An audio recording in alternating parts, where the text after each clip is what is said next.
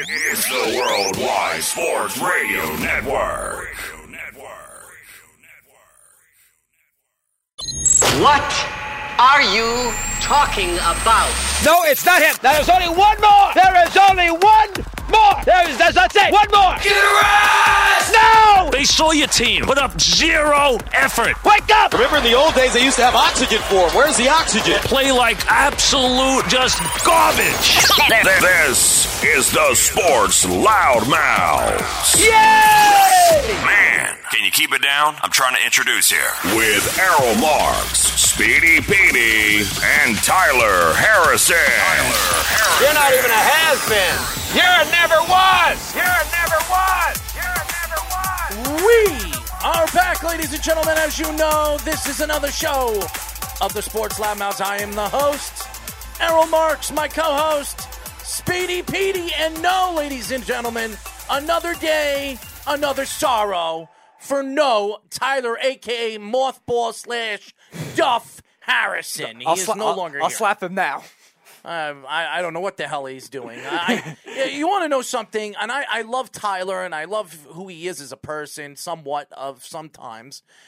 He has an excuse for everything. And yesterday, he decided not to come because he had something to do with his work. Today, he says he's not sick. He's not healthy.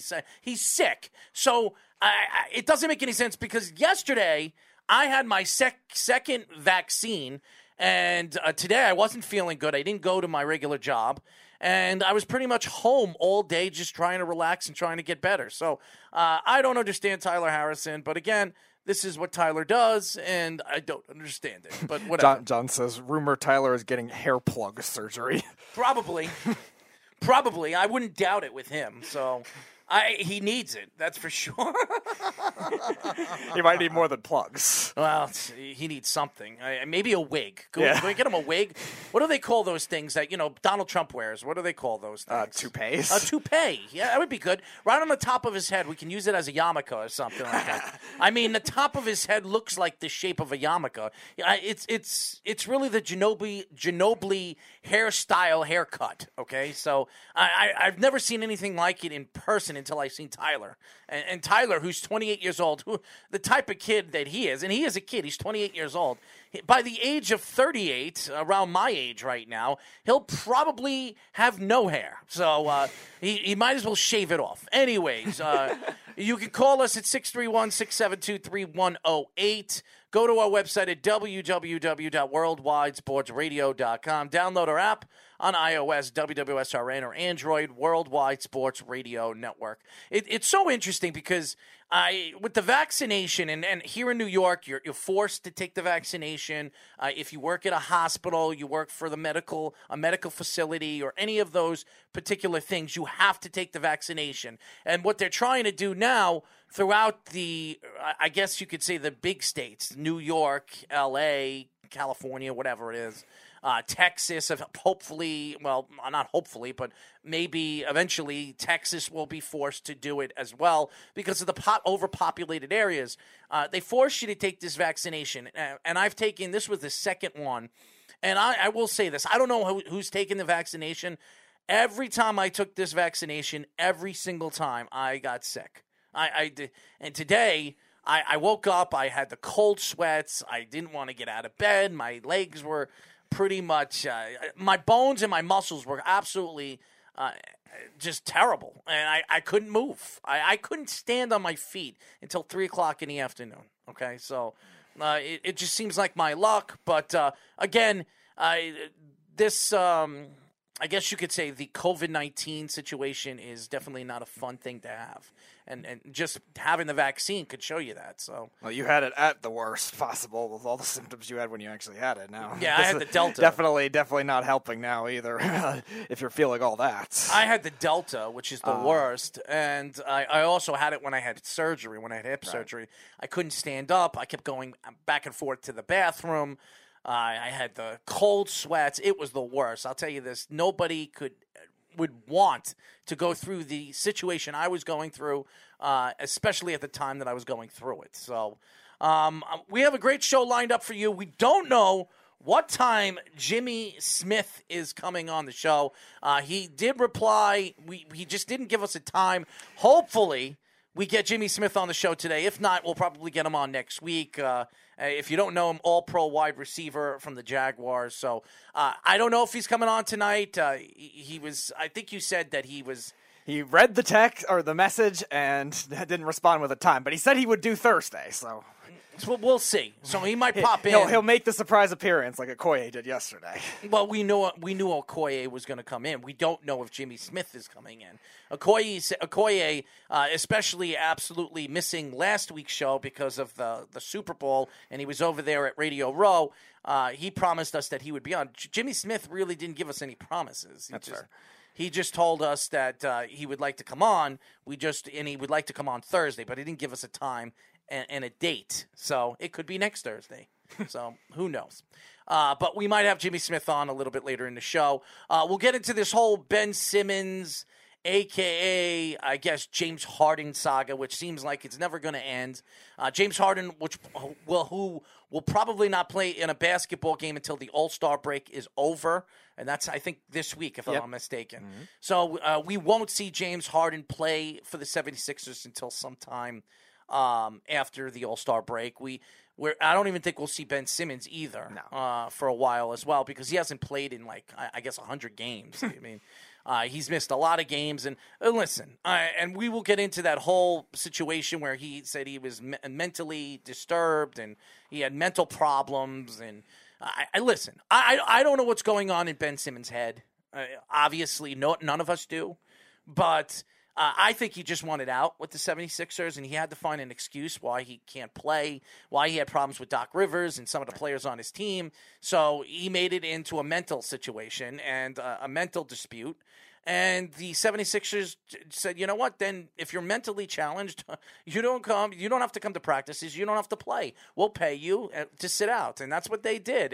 And Ben Simmons, the only reason why he's on net, and by the way, and I will get into this with my friend Eric Martini, who actually texted me today telling me that I told you that this team's going to be a lot better with Seth Curry and Andre Drummond and Ben Simmons. They played the Knicks, okay? Let's get that straight. The New York Knicks. I am a Knicks fan. I understand that the Knicks had a 35-point lead. Do you know that in the last month, the Knicks had 5 games with over 25 points or more that they were leading going into the second half. And every one of those games they lost, which, as Ben was saying, this is the first time in NBA history. The Knicks breaking records, not great records. The Knicks are breaking records right now. And listen, we'll get into this whole Tom Thibodeau thing because it seems like management is not very happy with him. And it's a shame because I think Tom Thibodeau, the Knicks are a young team. And he doesn't develop young players. He pushes the older players, the middle-aged players, and they play as hard as they possibly can for him, defensively and offensively, for a certain amount of time, and he wears them out. And I like Tom Thibodeau. I think he's a very good coach. He's a good coach taking over a veteran team. But a young team like this, I don't know if he fits this team. I really don't believe that he does. And I think the organization and management, believe the same thing. And I think I've been telling you guys Atkinson would be the perfect fit for this team. He's still available. I think he's an assistant coach on, I don't remember. The Clippers right now. He will be available at the end of the season. Maybe the Knicks reach out to Atkinson and interview him. They did interview him when they hired Tom Thibodeau. They decided to go with Tom, which was the better move. They had a great first season. They were one of the top 5 defensive teams in the league. And then they've just completely fallen apart. Maybe it's obviously Julius Randle got $116 million in the offseason, took less money to stay with the Knicks. And now the Knicks fans are booing him and think that he's a waste of space, which I was never a Julius Randle fan. I don't think his game fits like Carmelo Anthony's fit here. Now, Carmelo Anthony was an isolation type of player, and isolation players usually don't win championships. We've seen this before. Plenty of great isolation players come into the league. Carmelo Anthony is one of the best we've seen in, I would say, the last 25 years. And you just don't win as an isolation player. And Carmelo Anthony is a way better player than Julius Randle. But I think that when you look at this team, and there's nobody that really stands out that is a superstar. I think every team in the NBA has either an up-and-coming superstar or a superstar in the league. And right now, the Knicks don't have one. I mean, RJ could be one, but RJ's still growing as a player. I think he's a star. I don't think he's a superstar. And I think being that you're in New York and the New York Knicks it's a big market. It's the biggest market in the world. To not have a superstar for all this time, and they haven't had a superstar in a while since Carmelo Anthony was at the top of his career. I think it was like 6, 7, 8 years ago. So the Knicks haven't had a superstar. They haven't had a guy that could lead this team. Kristaps Porzingis definitely wasn't, as we see with the Wizards. He's no longer. And what is this? Breaking news. Breaking news, Tibbs fired James Dolan, named himself the next head coach. Probably. Yeah, he probably would want that. Of the Knicks with Isaiah Thomas. You can't take shots at James Dolan because James Dolan's doing the right thing. He's staying out of the management of this organization. You haven't heard anything with James Dolan in the last 2 years. He's staying out. They hired Leon Rose. I think that was a good move by the Knicks. I think Leon Rose is a good GM or president of the organization. I just, being that this is a young team and this is a growing team, I don't know if Tom Thibodeau is the guy. What is John Suggs saying? John is also saying, Randall done good last year. I thought he was going to be the next leader. Well, leaders don't shoot 43% and hog the ball. And John, I will say this. When the season was progressing last year, there was no fans. Okay, and as soon as the fans started to come in and Julius Randle had to play in front of fans, he wasn't the same player. And in the playoffs, he wasn't the same player. I don't know if Julius Randle could take the pressure here in New York. It's hard when you come to New York City and the pressure is dampering on you. You're compared to some of the greats that came here and just never won. I mean, Patrick Ewing was one of the greatest centers of all time. Never won. Obviously, King. Bernard King was a great player. He was drafted by the Knicks. He was at the prime of his career. He was a great player. He never won with the Knicks. And we go up and down. Carmelo Anthony never won. We go. Allen Houston never won. Amari Stoudemire never won. All these players that they've brought in or they've drafted, and let's be honest, the Knicks have never drafted a superstar since Patrick Ewing that ever amounted to anything. Kristaps, we thought was going to be a player. Then he shot a rocket out of his ass or something like that. He thought he was better than he was, and he wasn't. Him and his brother wanted partial ownership of the team or some crazy crap, and he thought he was Carmelo Anthony. I mean, it's pretty sad when you look at some of these young players that come to the Knicks and they think they're going to tell James Dolan what to do. And not to mention, he also started a bar fight. He also jumped off a boat when he had a right off Achilles surgery. Domestic violence. Yeah, there was a whole mess of that. John also says, what are your thoughts on Obi Toppin? I think Obi Toppin is awesome. I think Obi Toppin should play more. When he played last night, you could see the talent in his game. I think Obi Toppin should be playing. To me, with all these young players, Cam Reddish should be playing. Quigley should be playing more. Quigley, I know, was on this streak of missing. I mean, he missed 23-point shots in a row before he hit 2 of them yesterday. I mean, Obi Toppin's special. He's a good player. Why did you think the Knicks drafted him as their 5th pick? They could have drafted any one of these good players. What's his name again? Who was just traded to the Indianapolis Halliburton. Halliburton. They could have drafted Halliburton. They could have. He's one of the best young point guards in the league right now. Halliburton is now playing for Indiana. Indiana's a young, fun team to watch now with a good coach. Rick Carlisle he's a championship coach. He won with the Mavericks. I mean, the Knicks need to find a guy that is going to be a force, and they don't have one. I mean, like I said, RJ could be that guy. But I think RJ's like the Robin. I don't think he's Batman. I think they need a Batman or a Superman. They don't have one. And this team, altogether, I don't know what this team is all about. I don't know where this team is going. When you look at the Lakers, okay, and I've been watching the Lakers the last couple of weeks. I mean, obviously LeBron James is having a fantastic season. I mean, they lost Davis last night. Anthony Davis can't stay healthy, all right? He's 3 years. I think he's been on the Lakers for almost 4 years. He's been injured 3 out of the 4 years. He's missed a significant amount of games. He did win a championship with the Lakers the first year, the first full season, but it was a COVID season. Right, the bubble. Yeah, so, I mean, I don't know if that's something to brag about, but the Lakers, you see, if Russell Westbrook figures out what his game is with that team, and Davis comes back, I'm telling you right now, if they squeak into the playoffs, I think they're going to be a hard out. I don't think Carmelo Anthony hasn't played in a while. I mean, yes, they're an old team. Yes, they're not as young as the Golden State Warriors or the Phoenix Suns and the Utah Jazz. They're not.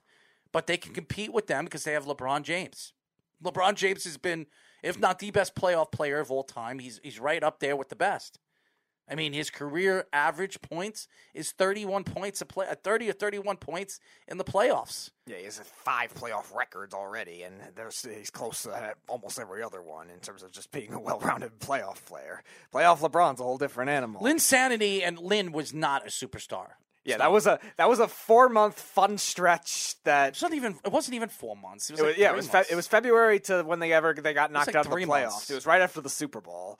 It was like February to whenever they got knocked out. 3 months. Knocked out of the playoffs. Then the Knicks didn't re-sign him because they wouldn't give like $1.5 more million than the Rockets. Carmelo Anthony. They didn't re-sign him because of Carmelo Anthony. Everybody knows that story. Carmelo Anthony didn't want Lin there. He was taking away the cameras away from him. He became like a commodity over there in New York. The Linsanity story started to come. The pictures, the posters, and it was stealing his, superstardom. And I understand that. I mean, Carmelo Anthony was the guy that was the only one that really wanted to come here and play. I mean, you're hearing now that Donovan Mitchell would like to play for the Knicks. He wants to play in a big marketplace. The Utah Jazz are not a big marketplace.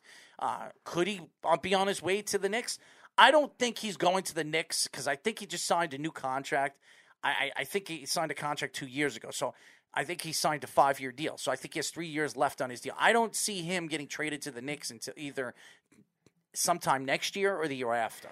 John, to answer your question, what did they get for Porzingis? They got 2 first-round picks for Porzingis. One of which they used, and Dennis Smith, who's now gone. But they made work for Derrick Rose, who's now hurt right now, but still on the team. And now they've turned that first-round pick. Trade Derrick Rose. Hornets' first-round pick was turned to Cam Reddish. So that's the cycle right now, and they still have one more in 2 years. And Donovan Mitchell, I see Snug says Donovan Mitchell isn't an easy player to deal with. He isn't, but how many New Yorkers are? Okay, Donovan Mitchell is a big Met fan. He's trying to. I saw he's trying to recruit Soto to the Mets. I mean, you're gonna have to hope the salary, the luxury tax goes up like $200 million for that to happen. He has a better chance of going to the Yankees than the Mets. Yeah, of course. I mean, the Mets are no way going to spend the amount of money that he's going to be asking for. If nobody heard that. Before this, I guess, strike or the situation that's going on right now with the major leagues, the Nationals offered him $350 million. But I don't think any way Mike Rizzo will ever trade him to the Mets. No. I think if he gets traded into the American League, so he doesn't have to play him a lot or doesn't have to see him at all. So, or see him once every other year or twice every other year. So, Donovan Mitchell isn't an easy player to deal with, but he's a star. He's an absolute star, and that's what the Knicks need. They need a superstar. They need a guy that can take over a game when they need be. I mean, last night, Donovan Mitchell played just as well as LeBron James. They didn't win, but Donovan Mitchell had 37, 39 points. I mean, the Knicks haven't had a player like that since Carmelo Anthony. And Donovan Mitchell actually plays defense. Yeah. So, I mean, he's from New York. He grew up a Knicks fan. I was very surprised the Knicks didn't draft him at 14. He went to the Utah Jazz, and it was very surprising because I heard stories that the Knicks actually wanted to draft him, but there was some other management that didn't want him, a.k.a. Phil Jackson. which was a big mistake. That was the year I think they drafted Ntilikina. Yep, they drafted Ntilikina at 8. A lot of people were also saying they were going to draft Malik Monk, or the Knicks fans wanted Malik Monk. I remember that at the time, too. All these Knicks fans wanted Malik Monk. I'm like, no. He was so overhyped at that time. I remember that. But at the same time, Duke, right? Kentucky. He was Kentucky. That's right. He was in the same backcourt with De'Aaron Fox at that time, who went 5th in that draft. And Mitchell actually, at the time, he was an experienced player. I never thought he would have amounted to that in the NBA. And I don't know, maybe who knows what would have happened with Phil Jackson still there, but still, definitely would have been a nice piece to have. And Snug says Rudy Gobert makes Mitchell's defense look better. Not necessarily. They're two different types of defenders. Mitchell's a perimeter guy, wing guy, and Gobert's inside. Rudy Gobert is the best defensive player in the league. He's won 3 Defensive Players of the Year awards. Donovan Mitchell is, obviously he's more of an offensive player than a defensive player, but he can play two-way basketball. And that's what look at John Moran. John Moran is turned into a superstar. You saw what he's taken over for Memphis, and the Grizzlies are a completely different team this year. I expected this with RJ, but I think RJ Barrett, his game isn't fit to be like a Batman. I think he's more of a Robin. He's a guy that I believe could give you 23, 24 points a game and 9 to 8 rebounds and maybe 4 assists, every single game. But he's not a guy that you could see is going to score consistently 30 points a game. He's not that type of player. Yeah, and you would have seen some kind of special trait from R.J. Barrett at this point, which you've seen from John Morant already with his playmaking ability, his driving to the hoop, the way he does. His three-point shooting is still not great, but everything else has really worked. That team is number 3 in the West with a ton of young talent on that team. A very deep team, too. Not a lot of people give him credit for it. Really, Barrett, he's got good spurts of different things. He looked like he improved on defense at the beginning of the year. Then it looked like he was improving his shooting.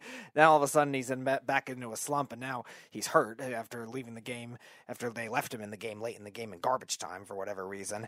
And he doesn't really have that kind of trait that elevated to the next game where you expect a top 3 pick to at least have something like that, especially in a backcourt NBA. And when you look at Ben Simmons, and listen, I think Ben Simmons has a talent. He's a good rebounder for a guy his size, a good offensive rebounder. He's a superb defensive player. He can play multiple positions and defend multiple positions. He's more of a point forward. That's what he is. He's a LeBron James type. A lot of people compared his skills to LeBron James when he came into the league, but LeBron developed a shooting ability.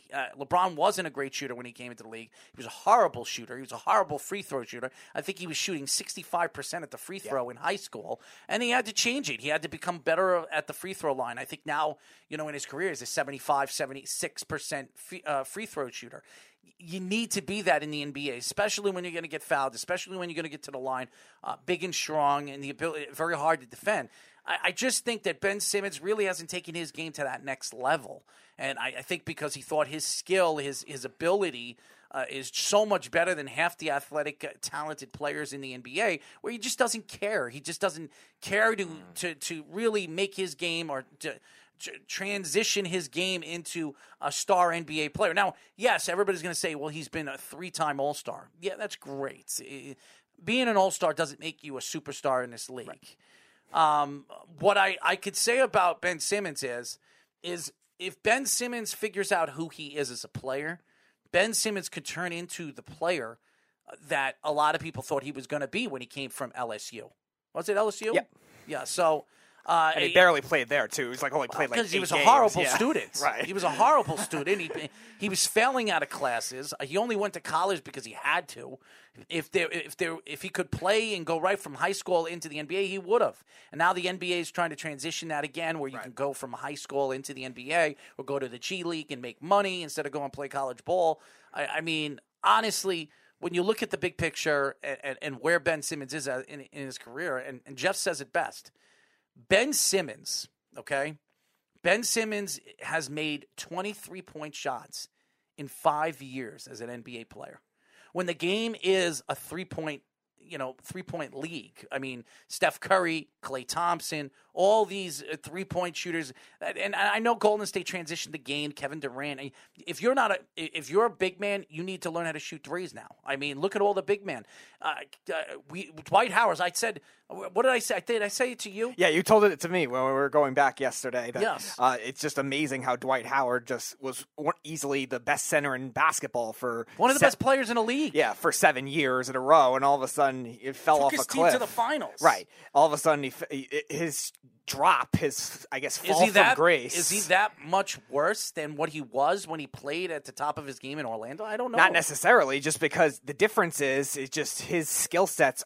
It just not as valued as much in today's game. Yes, you still need to be able to have some kind of rim defender for quicker guys that could drive to the hoop, wing guys, big guys like Giannis and LeBron, guys like that are athletic freaks. But still, it's not as valued as, say, a hybrid point forward type or a hybrid wing type like you're seeing with Giannis now, Luka Doncic, guys like that. It's not valued to have that top pure center. And that's kind of the same thing with Gobert.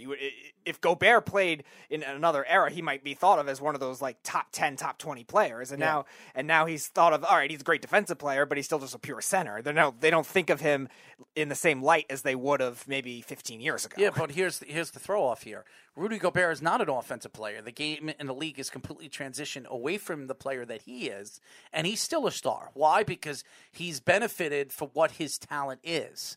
I don't know if, and that's why I look at, and I see Snug said kind of like Jermaine O'Neal. Yeah, kind of like Jermaine O'Neal. Jermaine O'Neal was a all-around good defensive player when he came into the league. He had to develop his offensive skill. And then as he progressed to go to Indiana, remember, he wasn't drafted by Indiana. I forget who drafted Jermaine O'Neal, but he went to Indiana and he really developed his game. And I think it was Portland, if I'm not mistaken. But Jermaine O'Neal really didn't develop his skill for like 4 or 5 years, and he became a better offensive player as his career started to progress. Now, you have to develop and figure out a way to score in this league. If you don't, you're never going to be the player that you were drafted as, or become the player that you wanted to be when you were drafted. Now, it was Portland, 1996. Yes. When you look at, obviously Butler. Remember when Butler was drafted? Butler was I think he was drafted from Marquette, if I'm not mistaken. And Butler, he was an all-around defensive player. That's all he was. He couldn't shoot. He couldn't do anything. His offensive game was limited. He developed his offensive skill. Kawhi Leonard was a defensive-minded player. He developed his offensive game when he came into the NBA. When you want something and you want to work at it, you become better at it, especially with the talent that you are. You're the best of the best. You're drafted in the NBA for a reason. But again, you look at the league and you look at Ben Simmons. What is going on with Ben Simmons? Is he mentally confused? I don't know what's going on in that guy's head. The fact is, and I'll say this again, and me and Eric Martini, we've gone back and forth on the phone. He tells me, I told you this team was going to be better with Seth Curry and Andre Drummond. When they start to play better teams, when obviously Kevin Durant comes back, Kyrie Irving comes back, Ben Simmons is playing, and they play the better teams, the Golden State Warriors, the Phoenix Suns, the Utah Jazz, in the East, the 76ers, the Milwaukee Bucks, the Miami Heat. When they play the better teams and they can compete with those teams, then you could come to me and say, well, I told you they were going to be better. They're not going to win. This team is not built to win. I mean, you had a better chance to win with James Harden. There's no question that you had a better chance to win with James Harden.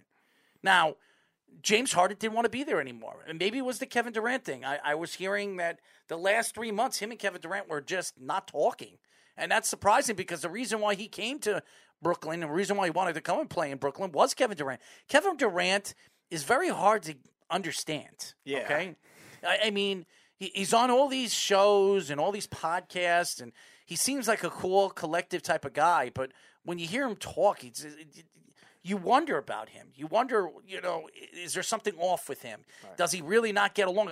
Why would he leave Golden State? Right. Remember, people were saying Draymond Green was the reason he came to Golden State. Then it was also the reason he left. So which is it with them? Same thing in OKC. I think Serge Ibaka he had a good connection with, and he had a bad, a sour taste out of his mouth at the end of that stretch. And then they traded Serge Ibaka at the end of the 2015 season after they blew that lead, 3-1 lead, and then they really dismantled that whole roster. So Kevin Durant might be just a difficult one to play with as a whole too, even though he is such a great player and works with other guys well, might not work with these other stars. And James Harden, we know all the stars that he's played with and then left, ditched, whatever you want to call it with that, between OKC, then Chris Paul, then everybody else. Yeah, he didn't get along with Russell Westbrook either. Right. At the end of it, he couldn't get along with him with the Rockets. He kind of pushed to get Russell Westbrook from OKC to the Rockets. He was there for how many years before it didn't work? A year and a half? Right. And then Russell Westbrook, the whole Russell Westbrook, examination or whatever you want to call it, it didn't work. It didn't work. And he has played, remember, OKC had Russell Westbrook, Kevin Durant, and James Harden at the top of their game.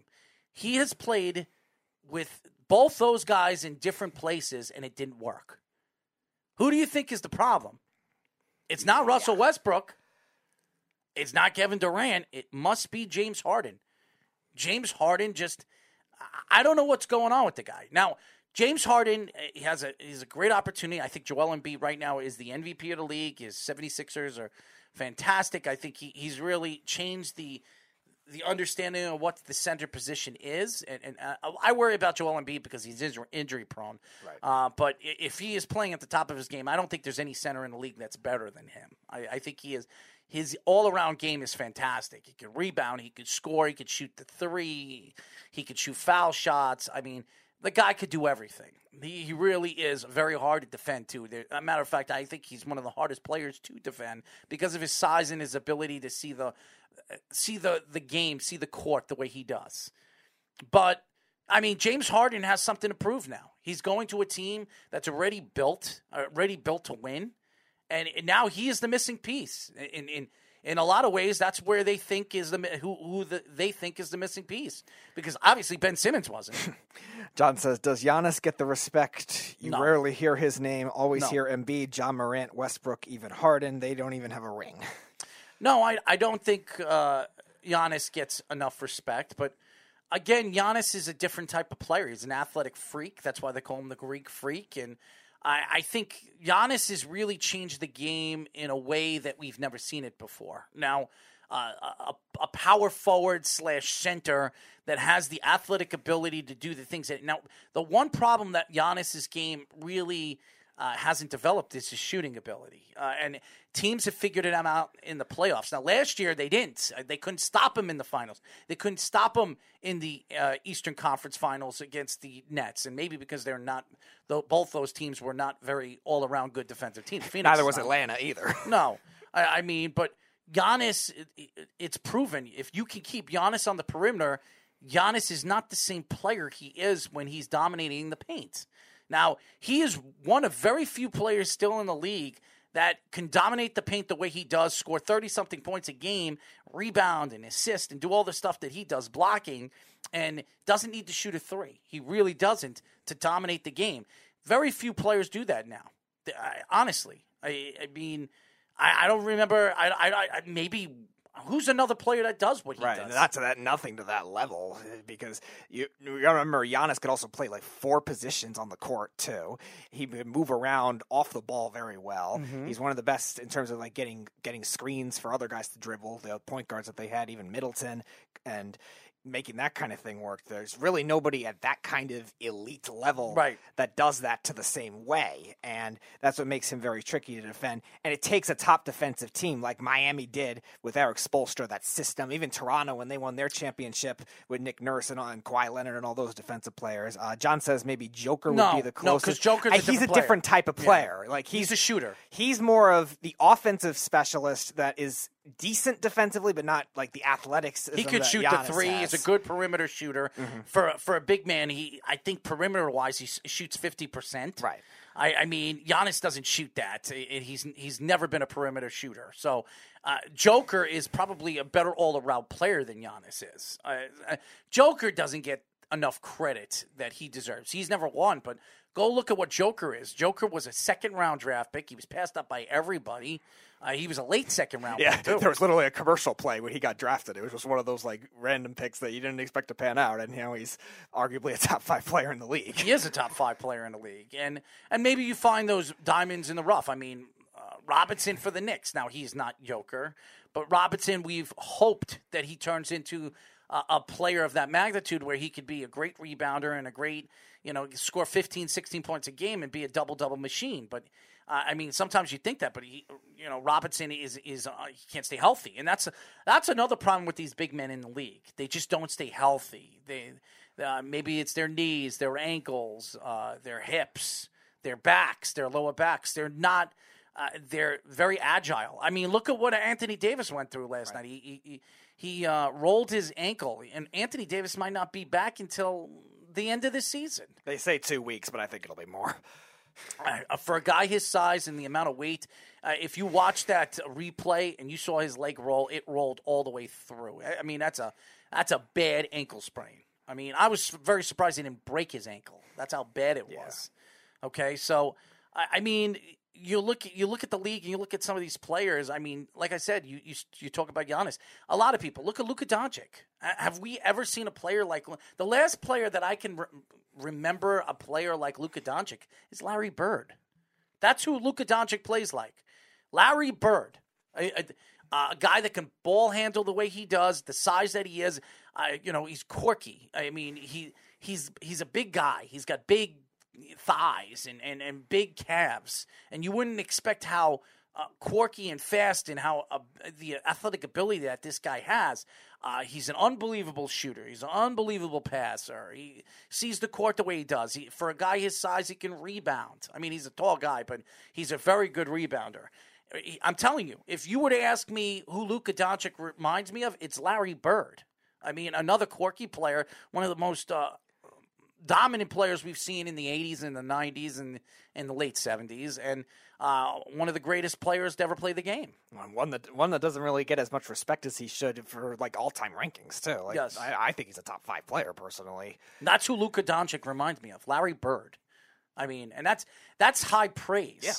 I mean, Larry Bird is, if you watch the videos, and there are a lot of young guys that have never seen Larry Bird play at the top of his game. Oh, I've seen Larry Bird play. You watch videos and clips. Great. When you watch Larry Bird play when the Boston Celtics were dominant, Larry Bird, and he was the catalyst, and they had great players, Robert Parrish, McHale.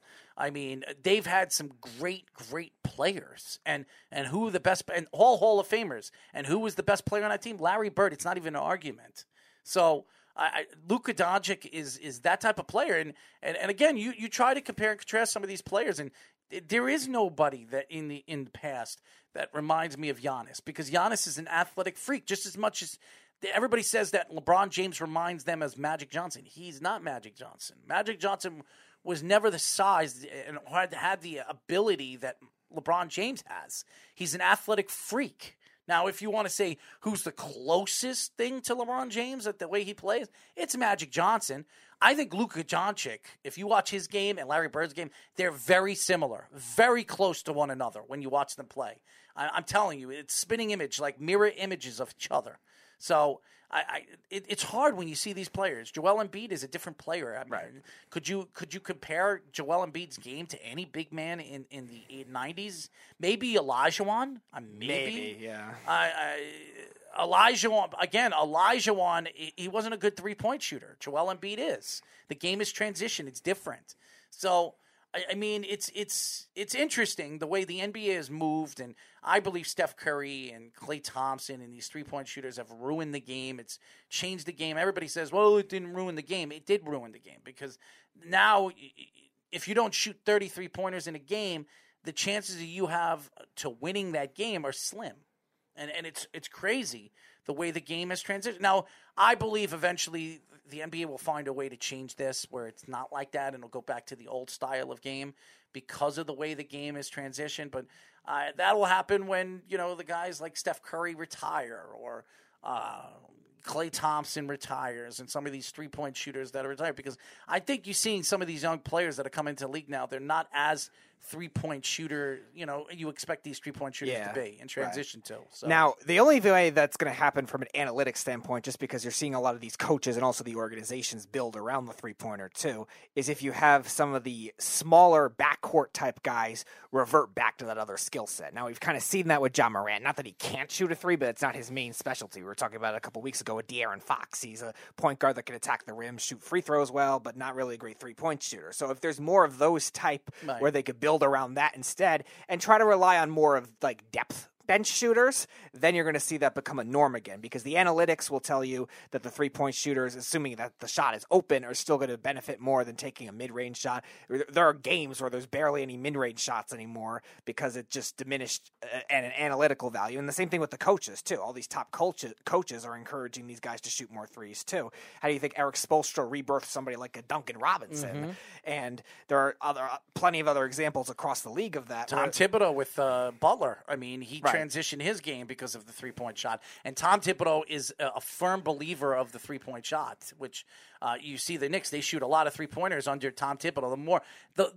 Before Tom Thibodeau was here, the Knicks shot the least amount of three-pointers in the league. The least. Now they shoot one of the highest-rated three-point shots in all of basketball. Why? Because Tom Thibodeau believes in shooting threes. The Knicks were the worst percentage-wise and attempts-wise for, I think, 5 years, like a 5-year span in the league. Mm-hmm. So you could tell that they took a while to adjust to that kind of modern thing. But in order for these other guys to get in order for the dominant inside game to come back to the same level, they're going to need that reversing, because we were talking about different unique prototypes, who's like Embiid, who's like Giannis. I think Nikola Jokic is another one that's a very unique prototype, because he's not really a super athletic in comparison to somebody like a LeBron or a Giannis or something like that, but he has his vision on the court's insane. He could shoot, he could step back, create very well for a guy that's kind of a bulkier but not really athletic freak build in comparison. And then you're going to see that kind of reverse thing. So you're going to have guys that are more in different roles and try to adapt more. And yeah, you're right. Some of these younger point guards aren't really those kinds of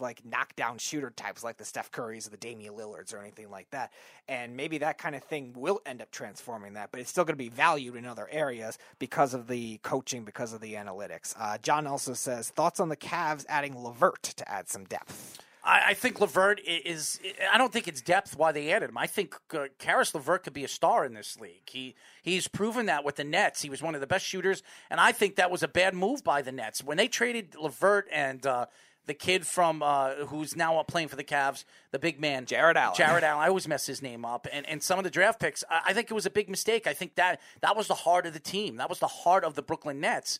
And Karis LeVert is a guy that can score 20 to 25 points a game. He can give you, for a guy his size and the length that he has, give you 7 to 8 rebounds a game and 3 or 4 assists. He's the R.J. Barrett, and he could be that type of player. Now, I question what the Cavaliers are doing, because they have a lot of players like Karis LeVert on the team.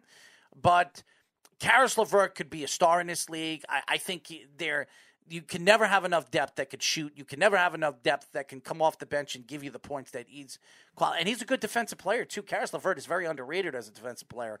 I think it was a great move. I think it was a great move by the Cavaliers. I think the Cavaliers are a dangerous team. They remind me of the Hawks last year. I don't know what happened to the Hawks this year. They're god-awful defensively now. They're I think the third worst defensive team in the league. What did I tell you about the coach? I told everybody, who's the coach of the team? Nate McMillan. Nate McMillan. When he was coaching and he got that team to the Eastern Conference Finals, I said, Nate McMillan, and I knew they were going to give him the job. Nate McMillan, he never worked with the Supersonics. He's been coaching in the NBA for such a long time.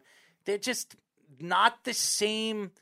I mean, the teams are not the same when he's coaching. He's a defensive-minded coach. He's like a Williams. He's not that type of player, type of coach that's going to develop players, okay? He's just not. He's an old-school coach, just like Tom Thibodeau, and it just doesn't work. That's my honest opinion about it. John says, heck, even the Hornets look better than the Hawks. Yeah, I mean, right now the Hawks are a 10 seed. They're still going to make the play-in game. I think 10 teams make the play-in game. Yep, 7 plays 10, 8 plays 9 right now. Right. So I think Atlanta they would play against the Nets. Atlanta right now is 28-30. They can be the play-in game, and they would play Toronto in the first play-in game. I mean, Toronto's a much better team. I think they would beat them. But again, you never know with obviously Young, who's a dangerous player, and Young's not had a good season this year. I mean, for everything that he was last year, and I thought was an MVP candidate last year, I think a top 5, top 6. This year he's fallen off. He's not the same player he once was last year. Now, that doesn't mean that I don't think Young could figure that out. I think he's still a special player. But again, they were building their team around him, and let's be honest, it just hasn't. It hasn't taken it. They have not taken that team to the next level. Yeah, the other thing that stepped up for the Hawks in the playoffs was the depth, and they haven't really had that as much this year either. Trae Young has played well. 3-point shooting. Trae Young has played well individually in most games, but there are also games where he scores half the points, and you're not going to be able to win like that on a consistent basis. The other thing, too, is just the Eastern Conference is overall just deeper, too. Cleveland as a 4th seed. I mean, nobody would have expected that. The Celtics, the Raptors bouncing back the way they are, and like John was saying, the Hornets, too. We were thinking, as Knicks fans, we were thinking, oh, this Hornets pick is going to be a top 10 pick in the lottery. And, yeah, now the Knicks pick might be a top 10 pick and probably will be. Well, that's why the Knicks didn't want to trade their pick when they went after Cam Reddish, because I think you look at the Hornets are having a good season. They just are. I mean, they have a good young player in LaMelo, who we all thought was going to be a good player. He's the best of the brothers. We've always thought that. And slowly but surely he's developing his skill. And right now the Hornets, they're 29-30. They don't scare me. I mean, points per game, I think they lead the league, the Hornets, which is crazy. Yeah. I mean, it really is. But their defense is not that good, and going into the playoffs, you can't win when you're not playing all around great defense. They have some good. I think they need. Terry Rozier is a great player. I think he's a good asset, and you could trade him as an asset right now in the at the trade deadline. He's a good player. I don't know if they will, but this team is a playoff team. I don't know if they're dangerous, and I don't think this is a team that you can say, oh, they're going to surprise people. Now, Atlanta can, because they do have Young, and Trae Young is dangerous. And he could score 30, 35 points easy in a game. He could score 30 points in the first half if he wants to. So, offense is not a problem with Trae Young and the Atlanta Hawks team. The Atlanta Hawks has had problems playing defense this year. They're just not the same defensive team.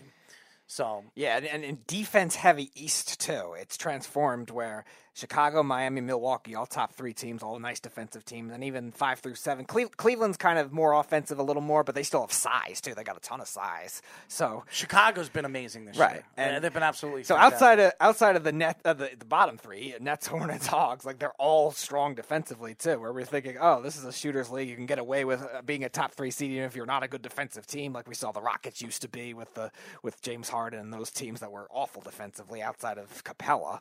So all these teams now have been steady enough defensively too, even if they're not like considered top notch. Even the West, probably outside of Dallas and Memphis in certain spurts has had a lot of duds defensively, but they're still a young team.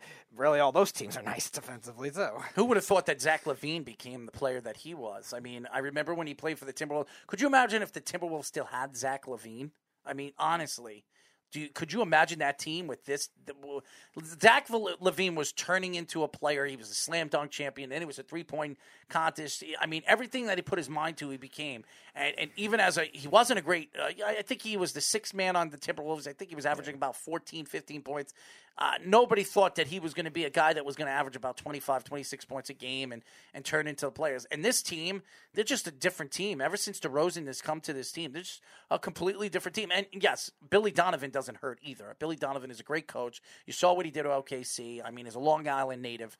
I root on Billy Donovan because this team, the Chicago Bulls, this could be the best Chicago Bulls team we've seen since really the Michael Jordan era. I mean, Derrick Rose's teams were good, but they weren't championship, built. I mean, Derrick Rose is a fantastic player. He really was, but the outcast of players that he had, they weren't championship players. They just weren't. They were top draft picks that just never developed into the players that they thought they were going to be. Or they were one-dimensional players like Joakim Noah.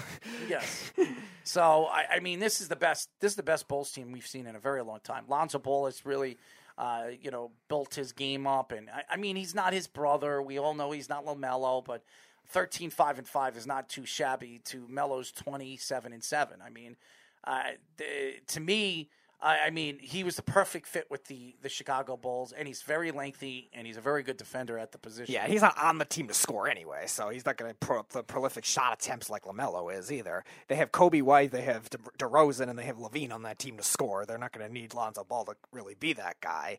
And even with Billy Donovan's system, too, he's created guys that have done well with OKC, those young players that did well that one season when they were out of nowhere a 5 seed. A lot of those young players just flourished in the system. You're seeing that now with the Bulls too. They had to rebuild kind of similarly. They brought in a executive from the Nuggets who they built a nice team. So they were trying to take a lot of those strategies. They purged a lot of the Thibodeau / Fred Hoiberg, that era of Bulls where they were drafting a lot of guys that were standouts in college that never panned out. They had that one series against the Celtics where they almost won in the playoffs, but then after that they fell off the cliff. Yeah, you probably would have been laughing at Mikey C if they actually finished that series off. Yeah, well, Mikey C is a diehard Celtic fan for some reason. The only team that he rooted for, he never really put down, was the Boston Celtics. It didn't matter how bad they were. He always thought so highly of them. And he grew up a Larry Bird fan. That's why he's a Celtic fan. But, it's basketball's changed. It's transition. And I think the game is less likable until the playoffs. I mean, this year, I'm going to be honest with you. I have watched probably 15 full basketball games this year. 15. I don't watch a full basketball game. They have no meaning towards it. They really don't. I'm a diehard Knicks fan. And I love the Knicks, and out of all the sports teams that I root for, the Knicks are the team that, as a kid, even as a hockey player, a top talented hockey player, I rooted for more than any of my teams. But let's be honest, this Knicks team is never going to win the way this team is built. They need to find a guy that can help develop young players. It's not Tom Thibodeau. I thought he was going to be a good fit for the Knicks, but over the years we have seen Tom Thibodeau. He's failed to develop these young players. I mean, Jimmy Butler, he didn't fail with. Derrick Rose, he didn't fail with. But the others, I mean, I could name a bunch of players that he did fail with. So to me, there has to be some kind of transition, and management should definitely look in the offseason if Tom Thibodeau is the guy. Ben says, will we ever get a Malice in the Palace round 2 somewhere in a contested game, or did the players learn their lesson in the aftermath? I remember Malice in the Palace, and they did I think a Netflix story about that, and I'll never forget and you want to know something? I look at that team with Jermaine O'Neal and Meta World Peace, and obviously, what's his name again? That does a podcast now with Barnes. Steven Jackson. Steven Jackson. Yeah. I mean, 3 guys that are menaces. 3 guys that were, and I've met Meta. I've met him, and to me, he's one of the more nicer guys that you can meet. He's very likable. He's a person that you can definitely look up to if you're a basketball fan.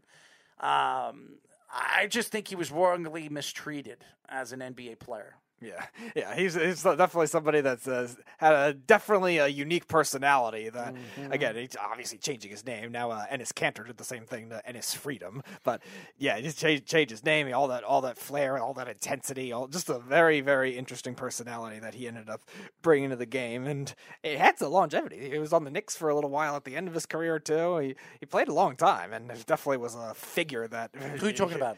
Ron Artest, Meta World Peace at that time when he came to the Knicks. Yeah, so it was somebody that he should have been a Knick way, way before. When the Knicks, when he was in the draft, he wanted to be drafted by the Knicks. He was a St. John's player. The Knicks had a chance to draft him. They didn't. They decided to pass up on him, which was a big mistake because I think Meta would have been a great player to bring to that early 2000 team where they were trying to find an identity. They just after Allen Houston and Sprewell and Patrick Ewing was traded to the Supersonics, they couldn't find their identity, and they still can't find their identity. So I think it's been over 20 years of just trying to figure out who they really are, and they're just not the same team they were when they were a dominant force in the 90s. Ben says, one of the fans is now best friends with one of those players that he fought. He forgets which one. And Stuck says Reggie Miller. Ben says, my favorite player. Listen, Reggie Miller's special. I mean, to me, the best three-point shooter I've ever seen was Reggie Miller because Reggie Miller did it when the pressure was on. Reggie Miller scored 7 or 8 points against the Knicks with 13, 14 seconds. Yeah. Okay, I mean, Reggie Miller was just a deadly three-point shooter in the big game, and I'll say that about Steph Curry. Steph Curry is not. No, he's a streaky playoff player, Steph Curry. A lot of the Warriors, the core really was outside of Kevin Durant, who was dominant when he got there, and everyone else just had their moments, and that's why they ended up winning. But still, like, nobody was bad, but nobody would like James Harden is, but nobody was saying, "Oh, Steph Curry is playoff Curry is being activated." I don't think we ever had that mantra for him. Same thing with Klay Thompson. Why don't we go to a quick break? When we come back, we'll get into this whole baseball thing. I don't know what's going on. I mean, obviously, this strike or this what do they call it? The lockout. The lockout. A lot of people believe that this lockout is probably going to drag on till possibly May or April. I mean, and you're talking about it. And I've been reading stories that this is good for the Yankees, a team. If there's a 100-game season for the Yankees with all the injuries that they collect throughout the years because of their size and this could benefit the Yankees. It could benefit the older teams, and the Yankees aren't an old team, but we'll get into that. It's crazy. This whole, by the way, what's his name again? He just got arrested. Oh, yes. Eric Kay finally did get prosecuted. He got prosecuted. So he's going to probably go to jail. Yeah. Minimum 20 years, they're saying. Yes. So we will get into that when we come back here on the Sports Loudmouths. You're listening to the Worldwide Sports Radio Network. This is the Sports Loudmouths.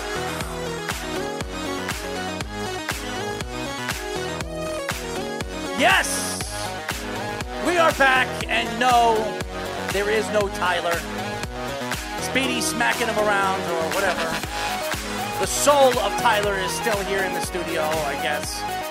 Remember, you can call us at 631-672-3108. You can go to our website at www.worldwidesportsradio.com. Download our app by going to iOS, WWSRN, or Android, Worldwide Sports Radio Network. I mean, if I had something to, like a fly swatter, I'd smack the shit out of a guy like Tyler. I mean, honestly, Tyler, he knows that this show is only 2 days a week. It's 2 days a week. And the guy doesn't show up to both shows.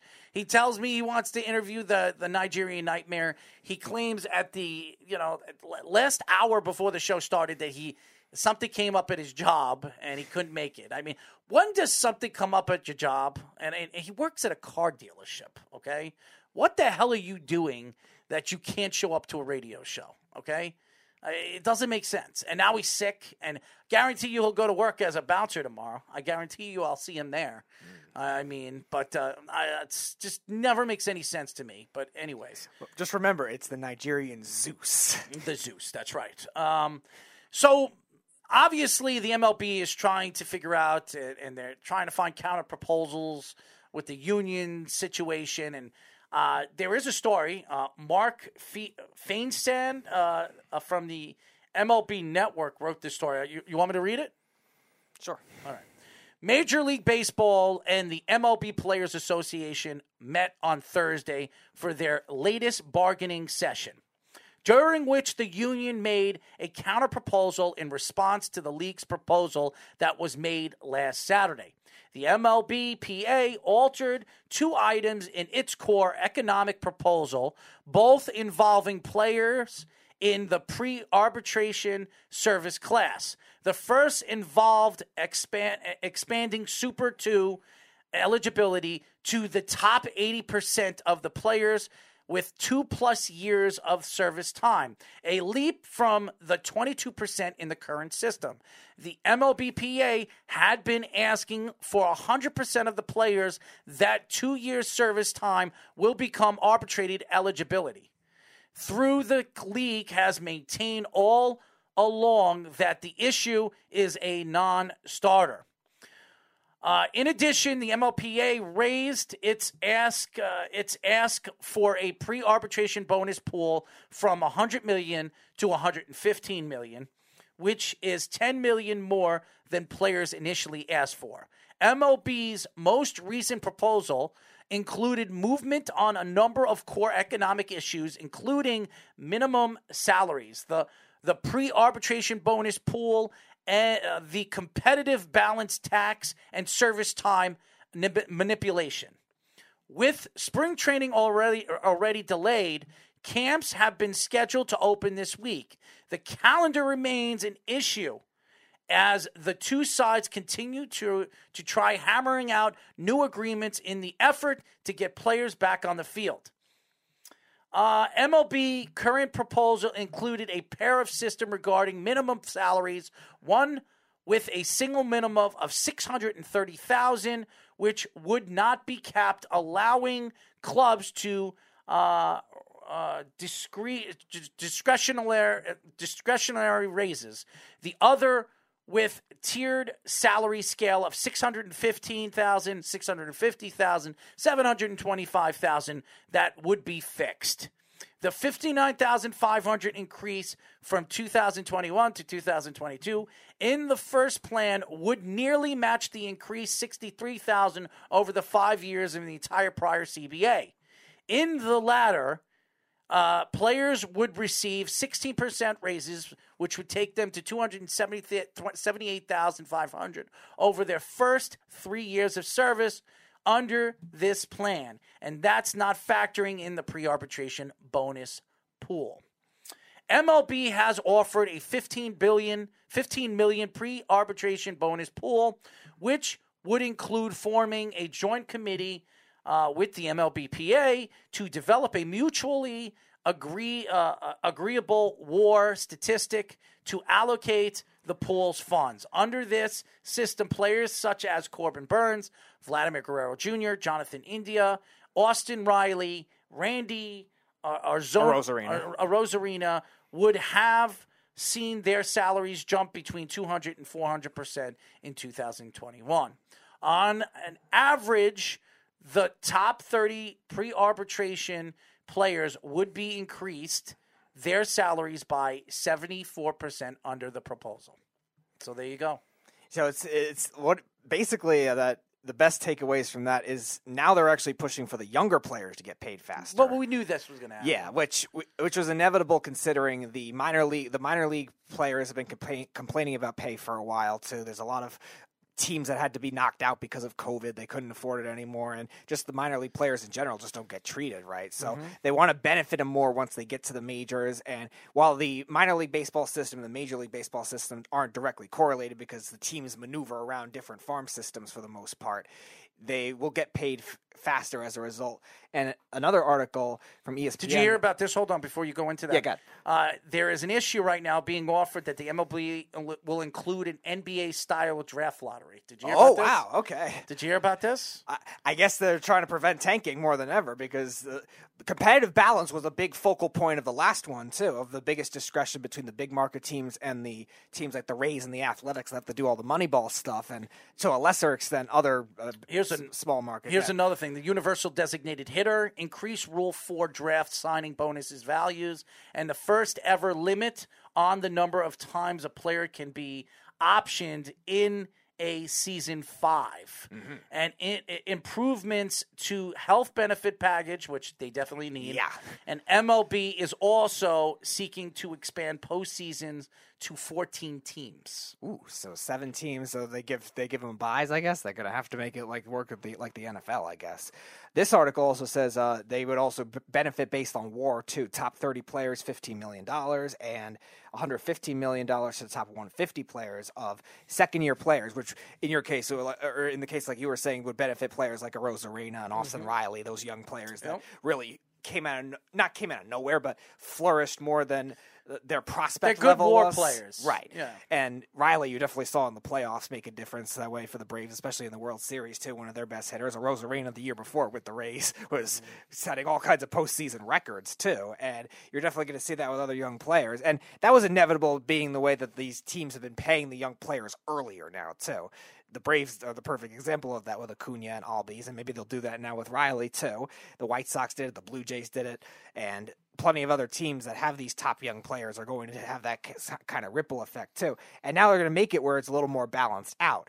And I think maybe that's their main goal when it comes to the competitive balance of trying to keep these players. Now, the draft lottery is another thing like that too, where it seemed like in the last agreement they were going to have teams get benefited more with the draft picks based on how successful their young players were. But now it seems like the other way around, where they're trying to, I guess, benefit some of those teams that were struggling with that, but still also not make it where they're tanking either, and make it seem obvious, like we saw in certain stretches with the Astros, certain stretches with the Pirates in recent years now, that they're definitely tanking and trying to go for those picks. The Rangers too, and they will get Al Leiter's brother, all that stuff. So I think it's a very strange way they're going to do it. The draft is not an exact Al Leiter's science. son's pretty damn good too. Yes, he is.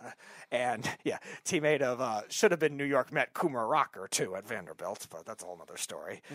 John says the only progress in a sense is that players have dropped one of a hand of nuclear options and have agreed not to seek free agency after 5 years of service time instead of 6. Owners agreed to the universal DH and to eliminate draft pick compensation attached to top free agents. The Cactus and Grapefruit Leagues teams were set to begin February 25th, but a trickle and eventually a flood of cancellations is now inevitable. And yeah, and that's what Ben, I think, was saying before too. The collective bargaining agreement, kind of that last ditch effort, is going to be the next 2 weeks too, because February 28th was their initial deadline too. So it doesn't look like it's going to happen unless they can get it done in one of those times. I think it's very interesting, and the way baseball's trying to figure out what makes more sense, and I think it has a lot to do with the young players. I think this new CBA is really to help these arbitrated years. I mean, the arbitration is too long, and by the time these players become available to get their big contracts, they're like 30 years old or 28 years old, 29 years old, and they're in the top end of their careers. Because in baseball, you have all these injuries, and when you hit that age 32, 33, you're considered old. You're considered not the same player you once were. So I think that what baseball's trying to do now is if these players don't come into the league as quick, like an Aaron Judge, where he can actually make the big bucks when 2-3 years down the road instead of waiting 5-6 years, which I think it affects a lot of money that these guys could be making. Yeah, also Aaron Judge was in a tough spot too with when he came up, the timing of it, and being the Yankees too.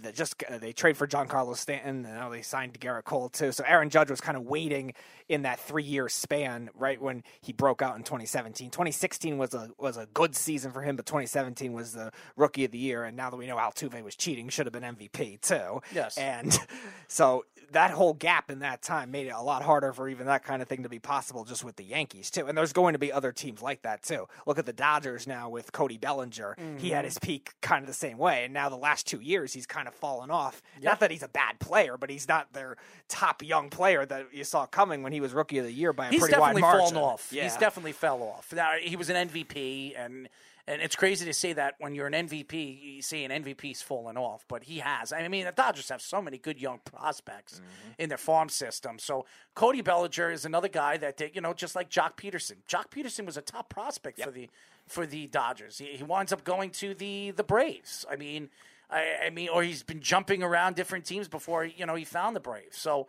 and he won a championship with the Braves. So figure that one out. So, it's. And you would have thought he would have won with the Dodgers, but he never won with the Dodgers. So, but again, you look at the big picture and you look at the situation where baseball is. Baseball needs to figure out where they are in these agreements and move forward with this, because the longer this goes and the longer this takes, the longer and shorter the season's going to be. And I know it could benefit certain teams like the Yankees, and it's very interesting. I read a story today how the short season right now would benefit the Yankees. Obviously, Aaron Judge, because of the injuries, and Aaron Judge played a lot last year. He probably had as long a season since his rookie year. But, I mean, the Yankees have been fighting injury after injury after injury. I think the Yankees have had more injuries than any professional baseball team in the last 5 years. And does it benefit the Yankees that it's a short season? Yeah, but you also don't want to win a championship in a short season where everybody's saying Who cares who wins the championship? It was a short season. I remember the beef. I was just going to bring that up. With the Stanley Cup Finals, the Islanders make it to the Eastern Conference Finals and say that the Islanders got lucky and all that other stuff. It's not luck. It was just they were put in the position to succeed, and that's why it worked out for them. It doesn't always work that way, but it did for them. So I just think that baseball needs to figure out, and this Tyler Skaggs thing, and I think it's a shame what happened to this guy, and we've seen this before. We've seen professional baseball players have drug problems.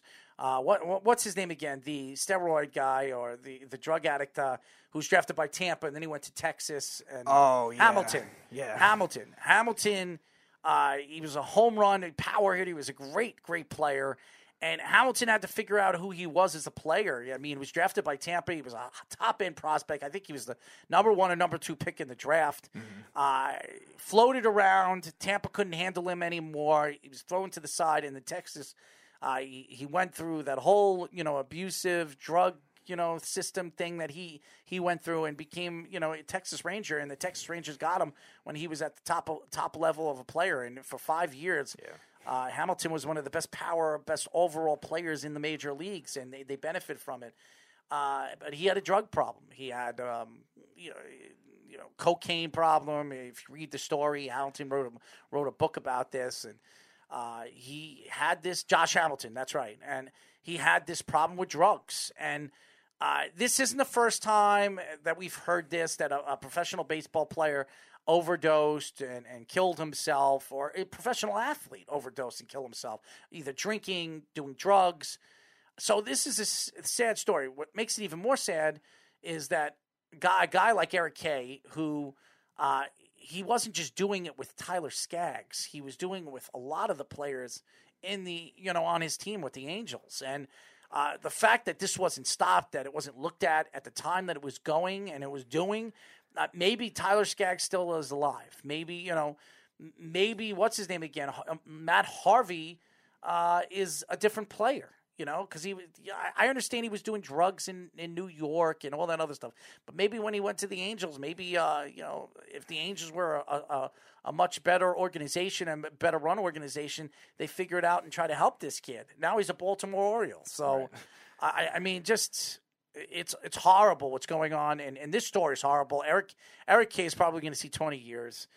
He's probably never going to see a light of day again. I mean, so it's sad. It's sad all around for the way the league is transitioned and drugs. Listen, I understand with the whole whatchamacallit again from Cincinnati.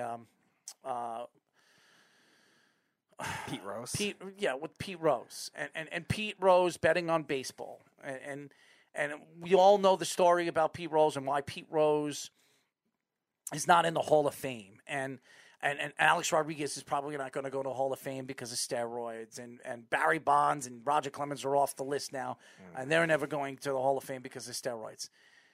When you look at the way baseball has handled some of these situations, it's absolute. Out of all the leagues and all the professional leagues, from basketball, from baseball to hockey and football, this has been the more lackluster of the leagues because the commissioner, and I'm not talking about the commissioner now because he's a moron, but even the commissioner before him, who is in the Hall of Fame, he's in the Hall of Fame, but George Steinbrenner isn't. So he's the one that allowed steroids to go on for what it was and the way baseball was handled at the time that it was. So baseball is just, to me, baseball has just not been at the top of, at the top of its game, really, for the last 30 years. There is a sense of hypocrisy with everything in baseball right now. Bud Selig's in the Hall of Fame, who was conflicting and giving different punishment to steroids guys, yet Barry Bonds and Roger Clemens, two of the greatest players of all time, even without steroids, are not in the Hall of Fame. And David Ortiz, who did do steroids, is in the Hall of Fame. Yeah, figure that one out. Then you're judging a case of they've had scandals with a lot of other things over the years. Think about the Black Sox scandal. Think about all the things Ty Cobb was doing it when he was playing.